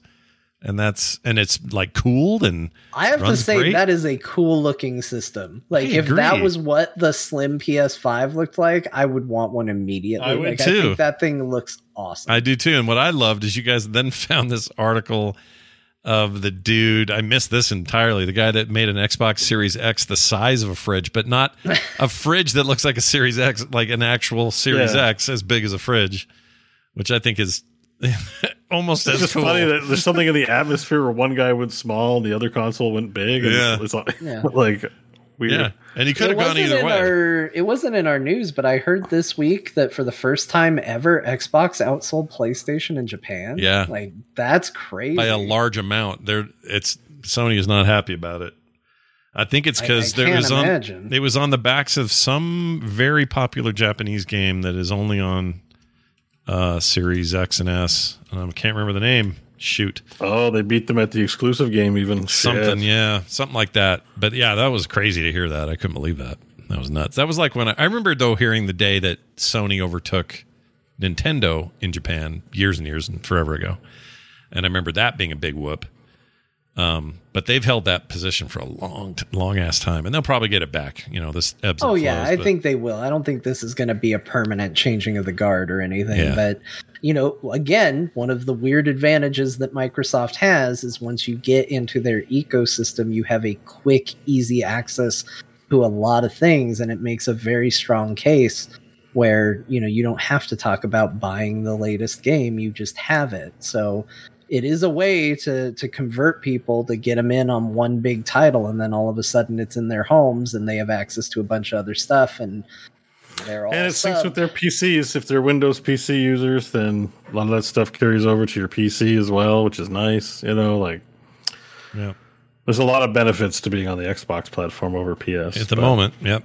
That's true. I still have to steal my parents' PS5. I did install. I guess I told you guys last week, or maybe I didn't. But I did buy the middle tier plus, the new plus thing, and that's how I played Chorus last week, and whatever else I played. Oh, that's why you told me you were sad it was Final Fantasy wasn't on that list. Yeah, that would have been amazing. I can play the freaking Death Stranding thing finally if I want. That's on there, but I haven't. Oh, I forgot to even write it on here. I played like 3 hours of Returnal. That game's cool, man. Mentioning that, Returnal's rad. That's a rad game. I really like the guys, the Housemarque or whoever it is that makes those games.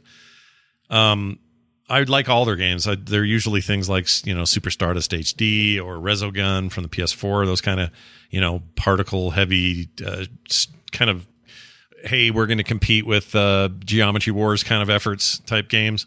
And they're all very good, but this is a huge step ahead for them. It's basically a roguelike, but the level of like polish and bigness to the story and visuals and stuff. I need to play it more so I can have more formulated thoughts on it. But I think Returnal is very cool. I totally forgot to write that. Basically like a third-person shooter, right? Yeah, and it's just fast and I don't know what to compare it to except like Risk of Rain 2. Or, what's another roguelike wave-based kind of thing where the levels are all randomized when you go in for a run, and if you die, you take some stuff back with you, and it's a roguelike in that regard. I mean, in some weird ways, it's like if you pull away all of the layers of it, it's kind of a basic structure, but the presentation and the execution of the gameplay is really top notch. The weapons are rad, the enemies are really cool. That game's neat, and that's on that middle tier, so totally worth it for that. I like it a lot. Returnal's neat. I'll play more of it and talk more about it later, but I think that maybe they announced that it's going to be coming to PC if it hasn't already. I think that may have been. It wasn't exclusive at first, but I think it's coming to PC. Yeah, that might be a PC announcement. You're right. John, you also played Vampire Survivors because they had an update. Now you can play as a tree. How's that feel? Yep, you can. Yeah. Like, I keep recommending this game because I still get people that are like, hey, John, what's a recommendation for a game? And I can't stop recommending Vampire Survivors enough. Like, every week there's a new update, it feels like, for that game that it doesn't fill up my entire week. It's not something I play constantly, but there's usually a day or so within a given time where I just log in, get all the new achievements, try out the new modes, try out what they put in that game. They've put in some new heroes. There's a guy with a top hat, and he walks around just holding his top hat and telekinetically throwing objects at enemies. Yeah. But the big new secret character is a tree, and it can't really move super fast. It moves extremely slowly, but you just build up these... you build up powers that basically wipe things out where they come to you and it kills them. I did a full 30-minute run as a tree, being able to barely move, and it was a blast. I had a lot of fun and just playing as a stupid tree. And that game's just so cool. That game's so dumb, so fun, and just like getting in and seeing the new weird stuff they've put in that game. That was actually a really easy one to unlock once I found out, what you needed to do. It was basically run around as the dog in the bonus level where it's all plants, and you heal the plants, and at a certain point you unlock the tree. Because the plants are so happy about how you're treating them, they're going to give you a whole new character to play. Yeah, so now you just get to play as a tree. Wow. What a fun game. I love Vampire Survivors. I don't know if it's on sale. It has been on Game Pass, so you have that. Yeah. Let me see if it's part of Steam's summer If it's sale. on sale on Steam, what are they even going to do? Do it for $1? Because right now it's only like $2.50 or something, or it's under $3. Yeah, it's $3 right now. It's not on sale, but you know what? I said this yesterday on stream, and I mean it. I feel bad that I only paid $3 for this game. I genuinely do. And I feel like if they put out DLC that was just called you took terrible advantage of us DLC, and it was like $10 and you didn't get anything for it, it was just a way to give them $10 more, I would buy that DLC because I feel bad. I have 72 hours in the game. That's a lot. That's a lot of hours in this $3 game. It strikes me as a game. $3 game that has like basically 52 frame bitmaps. Like every time we talk about it, I love this though. I always I'm not saying it's shade, but every time we bring it up, Bo's always like, it looks like somebody's old N64 fell off a cliff and smacked into a. Wow, they made it in Game Maker in an afternoon.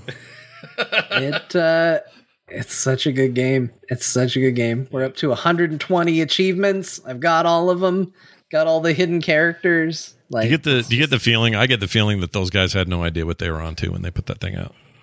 No, I don't think so. I think when you make a game, it's a flooded market. I was watching a video. They were talking about how to get noticed to put your game on Steam. Yeah. Wishlisting is good. Getting up to 10,000 wish lists because that'll favor you in the algorithm. So getting a lot of hype and wishlisting people is part of the deal, because 40,000 games a year are put out on Steam. That's a lot. And if you think about how do you get your game, there's only 365 days of the year, right? So on average, that's like, 100 games a day. It might be said 4,000. That's a lot. How many of those? Still a lot, though. How many of those are? There's still 10 games per day. Is there only? But I thought they said 40,000. But let's say 4,000. So let's say 4,000. But 4,000 is still a lot. Is there only one? 4,000 is still a lot of games. It's 10 games per day. Yeah. How many of those are Orc Massage? Just one? I'm sure Orc Massage did not bad. What you're really looking at, you're competing with, are actual like these green lights and stuff that that you just never heard of. Like what is Roots of Paka? No idea. Yeah, I don't know either. Wants me to wishlist it. You just look for like one thing that strikes me with Steam is like it's showing me so many games, but it's way showing me not a lot of games. Like think of all by the games sheer on that amount, there. it's actually withholding a It's lot. mostly showing me not games, even though it looks full to the brim with games on offer. Yeah. And so even if you were just I'm going to make a quick little Steam game, $1, maybe I'll make $100, right? And this guy's, I'm sure he's made $1 million or two easily. Like that game's got to have sold $1 million, right? Yeah. Oh yeah. So, and I don't know what Microsoft's paying. him, so. Sorry, it's more than 11,000. Zero just linked something in the chat. 30,000 games in a year. Per year. No, 11,000 games in a year. 11,000. 30 games a day. Wow. 30 games a day. And you wonder why I'm like, I'm so overwhelmed with games. That's just like triple A's and notables. Like, imagine trying to play everything that comes out. It's like, and that's not even the mobile side of things, right? These are the respectable, we released on PC games. You know, my friend Roger is such a bastard. He has this old, they don't do it anymore, but it's grandfathered. Way back in the day when he worked for CNET or somewhere, they gave out, Steam gave out review accounts. So if you were somebody in the games industry and you had a review account, that meant that no matter what game you wanted, it would download. You just owned it. It didn't matter. Right. Never spent a dime. That guy, every time I look at any game, even when it's like not even out that day or barely out that day, no one else has reviewed it or owns it, it always says, your friend so-and-so owns it. And it's always him because he automatically owns everything. And he never plays them. If it were me, I'd be using that thing all the time. I'd already have freaking Final Fantasy retrograde or retro, whatever it is. What is it? Play all 11,000 games? Or whatever the name is. I would have all these games already, all the expensive ones, because he didn't have to pay a dime, and it pisses me off. Anyway, Roger, if you're listening, you're great. Yeah. You're great. He played Vampire Survivors? I don't know. No, he hasn't played anything. That's my problem. Is he doesn't even get on Steam. Yet there's his name saying he owns everything. Drives me nuts.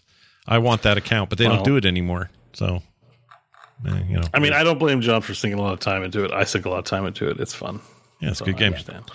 It was made in an afternoon. Do you have anything? Do you know that for sure? Or are we just saying that about them? Maybe it took them. It's obviously not true. They're still putting content out for it regularly. Right. It can't be made in one afternoon if the content is still coming out week to week.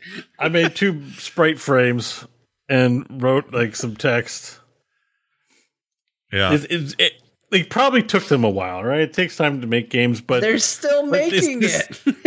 Yes, it took them a while. It's still literally being made.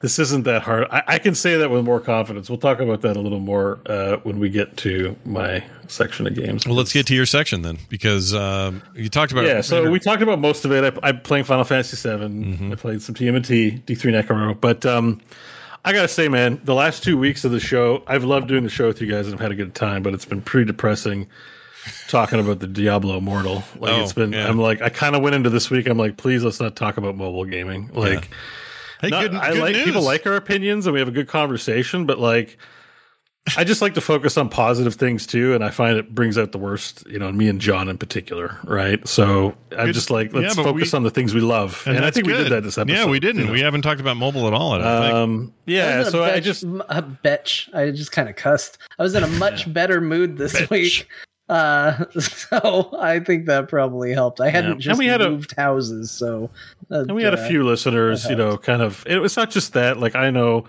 We just talked about there's so many games. Doing the E3 coverage for all these games was like actually mentally overwhelming for me to the point that we're like, I've been streaming pretty intensely. I couldn't choose what to play. I felt just really burnt out. I haven't streamed all week. I haven't played games all week. Yeah. And I, talked a little bit last week about watching lots of YouTube. I'm like, I need to stop watching streamers. Again, no disrespect to them, but I'm talking about the Asmongold's and the Ludwigs, and somehow in my algorithm, I've screwed up my YouTube algorithm, and it's all, you'll never believe what happened this week in X game, end of the world, and I'm like, no, I want learning stuff, so I need to do a cleanse. So I went on a bit of a dopamine cleanse. So I was like, you know what? If I'm not that much in the mood to play games, I'm going to try and take a break if I'm really not feeling it. So I kind of stopped since Sunday, and what I've been spending my time doing is I've been brushing up on my programming. Nice. So I've been watching tutorials on C, C++, and C#. I downloaded Unity, and I was about to look around in it, and I'm like, I know I'm going to want to get under the hood So, and like, getting under the hood means learning a programming language. I don't really feel like doing the Unreal thing. Just Unity sort of struck me. Also, I'm understanding that C# is a bit more forgiving of a language to learn, but still pretty powerful, and Unity uses that.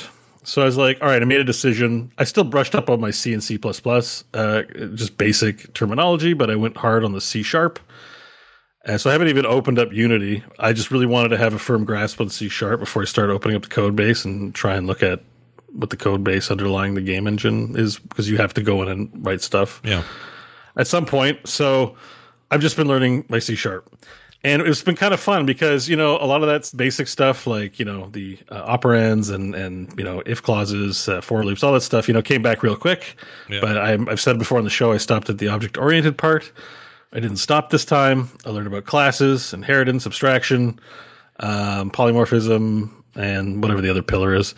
It's not in my brain right now. Yeah. But basically how classes work. And as I was learning about class, I'm like, oh, this is actually pretty easy. I don't know if it's now that I'm not a distracted 20-year-old and not time for this, or I'm just in the right frame of mind. But I'm kind of soaking it. I'm not like an expert in it. I've only done practice examples along with videos I've watched and stuff like that. But I have a pretty firm grasp on passing arguments and returning values or not. And there's still a lot to learn because the object-oriented programming is very flexible. Yeah. But I have a really firm grasp on going into this on just how functions and methods and objects work. So I'm not even really that interested in making a game. I'm just been kind of interested in programming, and it's part of my learning cleanse because I'm learning things, not steeping myself in stupid ass controversies in gaming. Yeah. Like, I find the issues are serious when it comes to loot boxes and stuff, but at the same time, like, I got a life too. Like, I just don't have to pay attention to it. Like, goodbye, Diablo.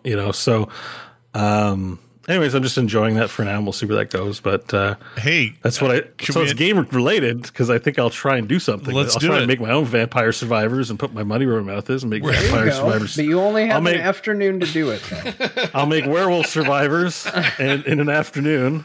I would like to. That's what I mean. Like, let's announce it. Okay, you program some inputs. Yeah. Like, because the thing is, so the prototyping is the thing in gaming, right? So prototyping is just like, I'm not going to get assets. I'm just going to put basic controls and features on a most abstract game. So let me put a player character in. Let me move it 4 directions. Let me have it automatically shoot. Let me spawn in some dudes. Prototype done. That's Vampire Survivors.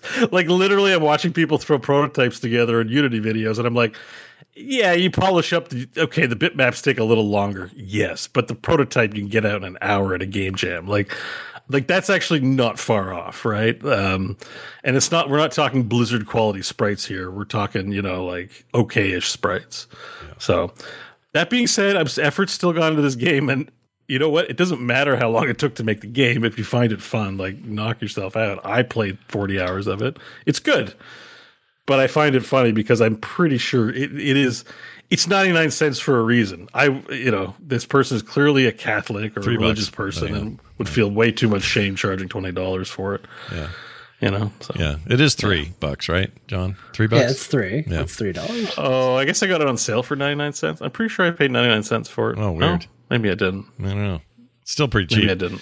In Canada, that means it was like a penny. Yeah, it was like a penny. So hold on, let's go ahead and make the announcement. Let's make it official. We're making a point-and-click adventure game based on the core hosts and their lives, and Bo's making it. If I get to that stage, I might start prototyping a few things. Let me put some stuff together, and if I get to a stage where I can throw some art, maybe we can... Well, listen, I know we can make our own 99-cent podcaster simulator. That's right. Like I know a great writer. His name is John. I know a good artist. His name is me. And I know a guy who apparently can program, and that's you. So we have all the three things. I can do sound, and we all do VO. Yeah, we all can do VO and sound work. Yeah. Like, we've got a lot of bases covered, so... But I'm just brushing up on my line. I don't want to... No, you haven't. I'm nowhere near developing anything. Yeah. But, let's go. From a hobby, like, I think that's sort of how you view these things. You just kind of have fun doing it. You don't think about, I'm doing this because I'm going to make $1 million and sell the world's best game.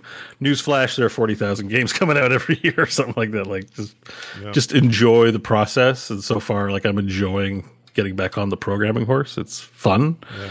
But, we'll see where things take me. But that's what so for those who's tuned into my stream, I didn't stream all week. That's what I've been doing. I didn't want to embarrass myself in front of people.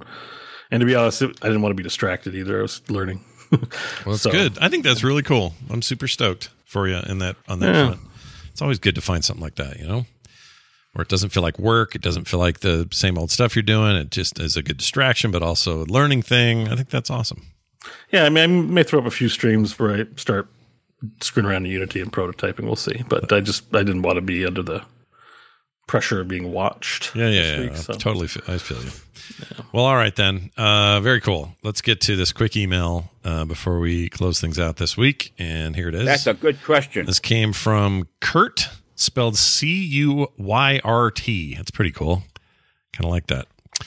Hey guys, he says, as he sent this to talktothecore@gmail.com, please tell me you will always try. This is funny, and in the shadow of Bo's comments, by the way. All right, here we go. Guys, please tell me you will always try and record your reactions to live presentations for game companies, etc. I love when you do that. Who needs E3 when you have you guys laughing and chatting during these things? Kurt. Aww. So as much as that overwhelmed you, somebody wants us to keep doing it, Bo.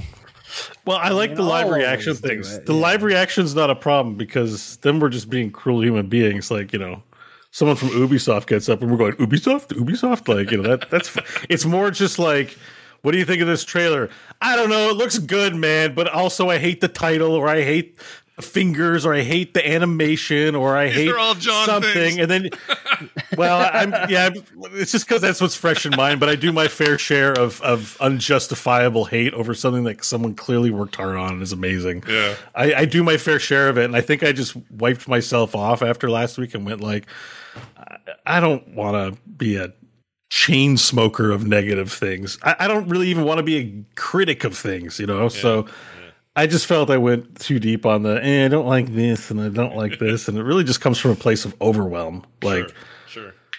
There were like this game, there's 50 bajillion games announced, and I'm like, I'm gonna play 2 of them. Yeah. They're great, whatever, Yeah. So. Well, said, I was surprised because I thought I was going to have what I felt at the time, especially after, doing the live show and you guys kind of talking me out of it. I thought I was going to have the hot take of the century being like, I'm not looking forward to Starfield. And now I feel like the general consensus has turned on that game. All of a sudden I'm seeing a bunch of people criticizing it, and now I feel like all of a sudden I have the popular take, and now I'm actually kind of sad about that because I kind of want to be sure about it. Yeah, it's like, no, it turns out everybody agrees with you. No, that is not what I wanted. But well, you know what? Just take the rational, what was the polemic stance of being like, could be good, could be bad, seems all right. We live in a beautiful age full of wonderful things. This seems to be one of those wonderful marvels. It seems like a thing we'll see when it comes put a lot of work into. Yeah. Yep. Yeah. Wow. But it doesn't get the clicks, so maybe it's bad advice. Don't listen to me.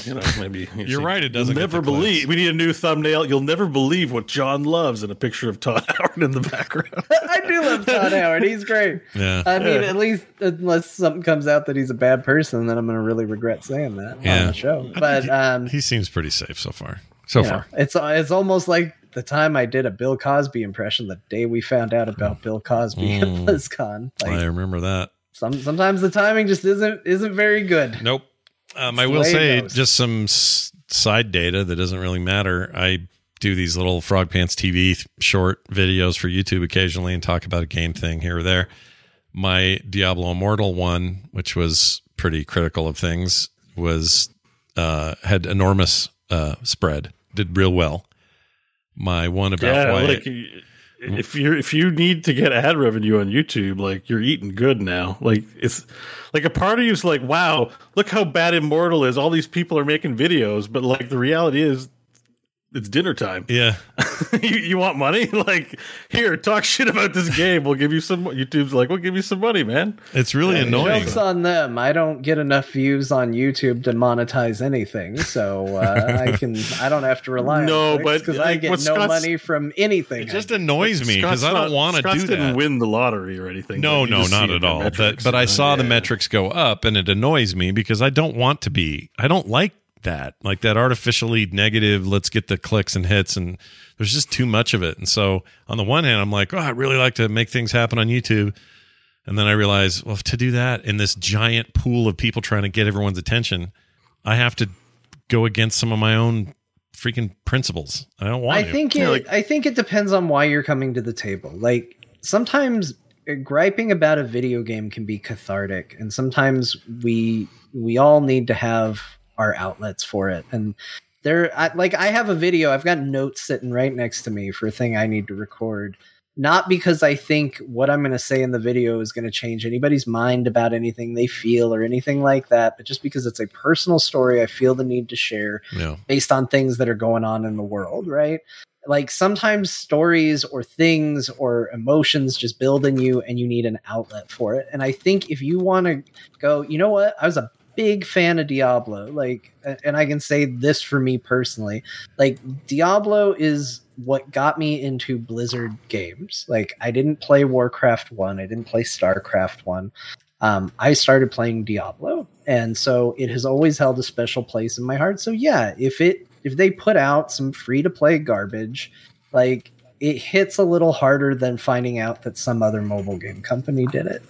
And I don't think there's anything wrong with going, this is sitting poorly in my gut, I want to get on my platform and say my piece. I don't think there's anything wrong with that. But I think when you sit down and go, well, this is going to get the clicks, like, you're doing something different than speaking your piece. But neither of you have done that. So just to be clear, I appreciate you saying what you're saying, but you're going to put out 1 or 2 videos expressing what you feel like expressing, right? Yeah, so that's true. It's not our usual streamer. Thing. Yeah. Who doesn't do that much Diablo Immortal content, all of a sudden with 2 weeks worth of, and one more thing about Diablo, like, that's my algorithm. I watch a few videos, and then these guys are putting one out. They're still putting them out.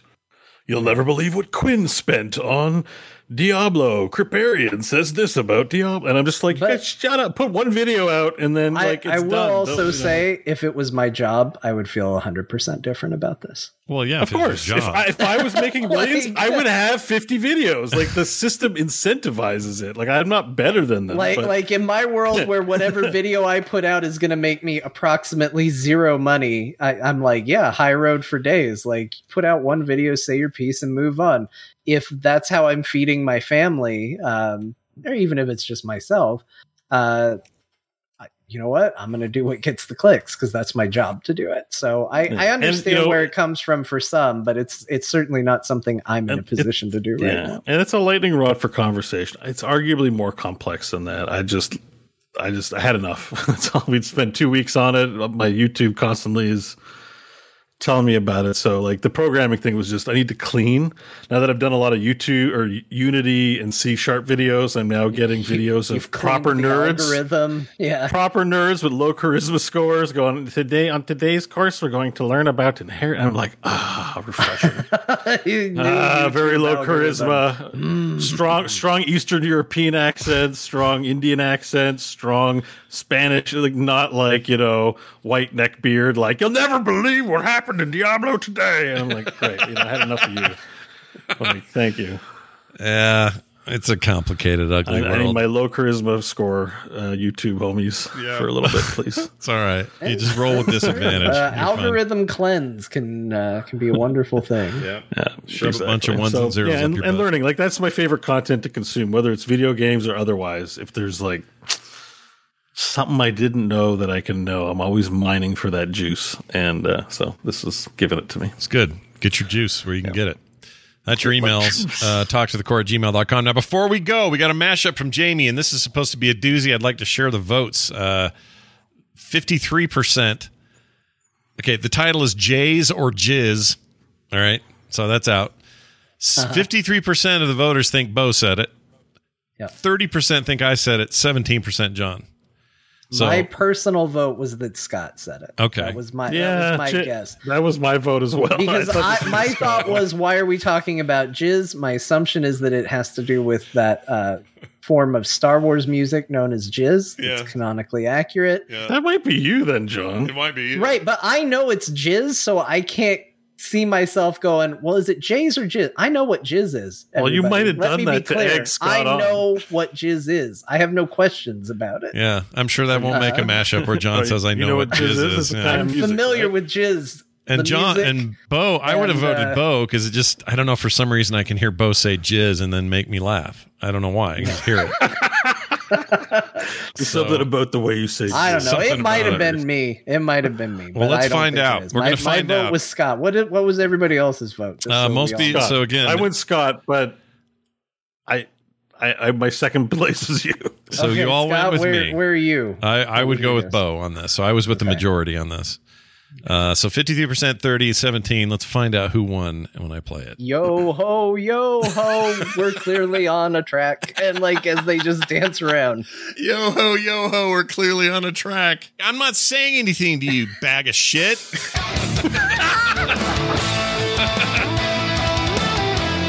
What it feels like is, when you make a customized character in a game and Sure. it's got sliders. Yeah, and you penis, go- like a penis slider. You go Yeah. let me try moving the nose shape, and you go, oh no, that's not it, and you move it back, and you're 100% certain you put it back where it was, and you're like, the whole face is f***ed. Like, what happened? No, Patrick never kissed me, not once. I mean, Is your penis?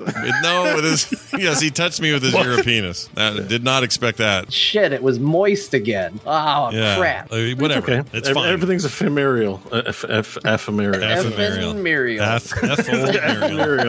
Everything's ephemeral. It's fine. If it makes the service better. up because you ordered cookies from Amazon. But fine, if you're gonna talk like that, I'm gonna go back to my house and eat them on my own. That's right. I want to hold one just to see. Yeah, I do want to touch it. Yeah, I want to touch it. I've watched a lot of videos after beating it. I was like, all right, let's go. Give me the old lady voice to make up for it, Amazon. Then we're friends again. Oh, I'm sorry. We got Oh, it's just sometimes. I mean, I would be much easier for me to forgive my Echo if she talked like that. That's all I'm saying. Experiencing an error, I've decided to turn off and on your lights to let neighbors know you might not be able to order more of our products.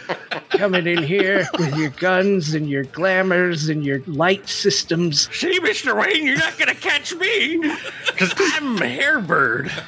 Hairbird. You won't get me. The only way you'll see me, Mr. Wayne, is in a YouTube thumbnail. That got me in the mood to play a brand new game that hit Game Pass over the week called Olija. Olija. I don't know. How would you say it? Olija. Olija. I'm not sure, I mean, it but depends on what we're saying here, but if it's Eastern European, like I'm guessing, the J's are Jizz. Jizz? Like my brother is Jacob. Oh, Jacob. Jacob. My Hungarian grandmother would call him Jakob. Jacob. I don't think we're going to be able to get away with calling this episode Jacob. J's or Jizz. In Eastern European, it's not jizz, it's yiz. Yiz? Please don't yiz on me.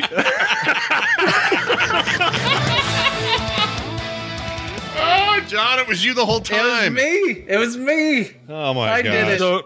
Please don't yiz on me. Don't yiz on me. It was a little bit Scott, but it was mostly me. It was mostly you. So, hey, everybody, you were all wrong. John got third place in this vote, and it was him. I love this game. It's too good. Too good of a metagame. Thank you, TMS Mashups, Jamie, for doing that. You do great work, and I can't wait for whatever you do next. John's old lady is... Oh, it's amazing. Better than most voice acting. I want to animate it. Let's animate an old lady short. That's how we make it big on YouTube. Is John? You're iconic with that voice, John. You just need the right. You need to be on The Boys or something. So just voicing some CGI character, old lady. Yeah, the old lady. It's the best. Yeah, it's really good. You're the best. It's freaking funny. So well done. It's your jizz. You have to live with it.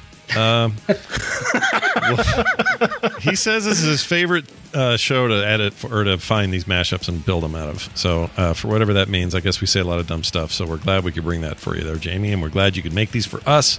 and the listening audience. Speaking of which, if you are not a patron already, you might want to be. Head on over to patreon.com/core show and sign up today. Plenty of good reasons to sign up and none to not. So why wouldn't you? That's patreon.com/core show. For everything else, it's frogpants.com/core. And that is going to do it for us. We got to go around the table for some words of wisdom, though, and we'll start with John. Okay, well, in honor of Old Lady Voice, we'll do this. Thank you, everybody, for listening to the show today. We had some fun today. For those of you that weren't paying attention, here's some of the fantastic games we talked about. We talked about Grim Dawn, which is stupid by the sounding name, but it's probably okay. D2 Resurrected for your old Diablo. D3 for your new Diablo. Fall Guys for beans falling off shit. Cracked Raft, which is actually just the game Raft, but I read the whole thing. V-Rising, we've got a server you can ask about. The TMNT Shredder's Revenge, that's got them Ninja Turtles in it. And you got Final Fantasy VII Remake Integrate. John didn't have any comments about that title, despite it being long as shit. We got Vampire Survivors, you play as a tree, and Bo's been studying C#. She's a sharp cookie. Respect your elders. Dude, the way you said turtles there made me yiz. It made you yiz? Oh my gosh. Yeah, those are my words. Goodbye, everyone. See you next week. Those are Bo's words of wisdom. Have a great week. Go play some video games. We'll be back next time with more right here on Core.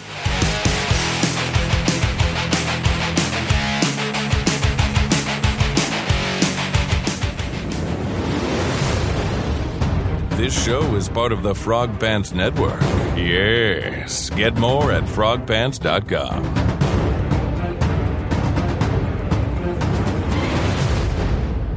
This is the great cycle of being.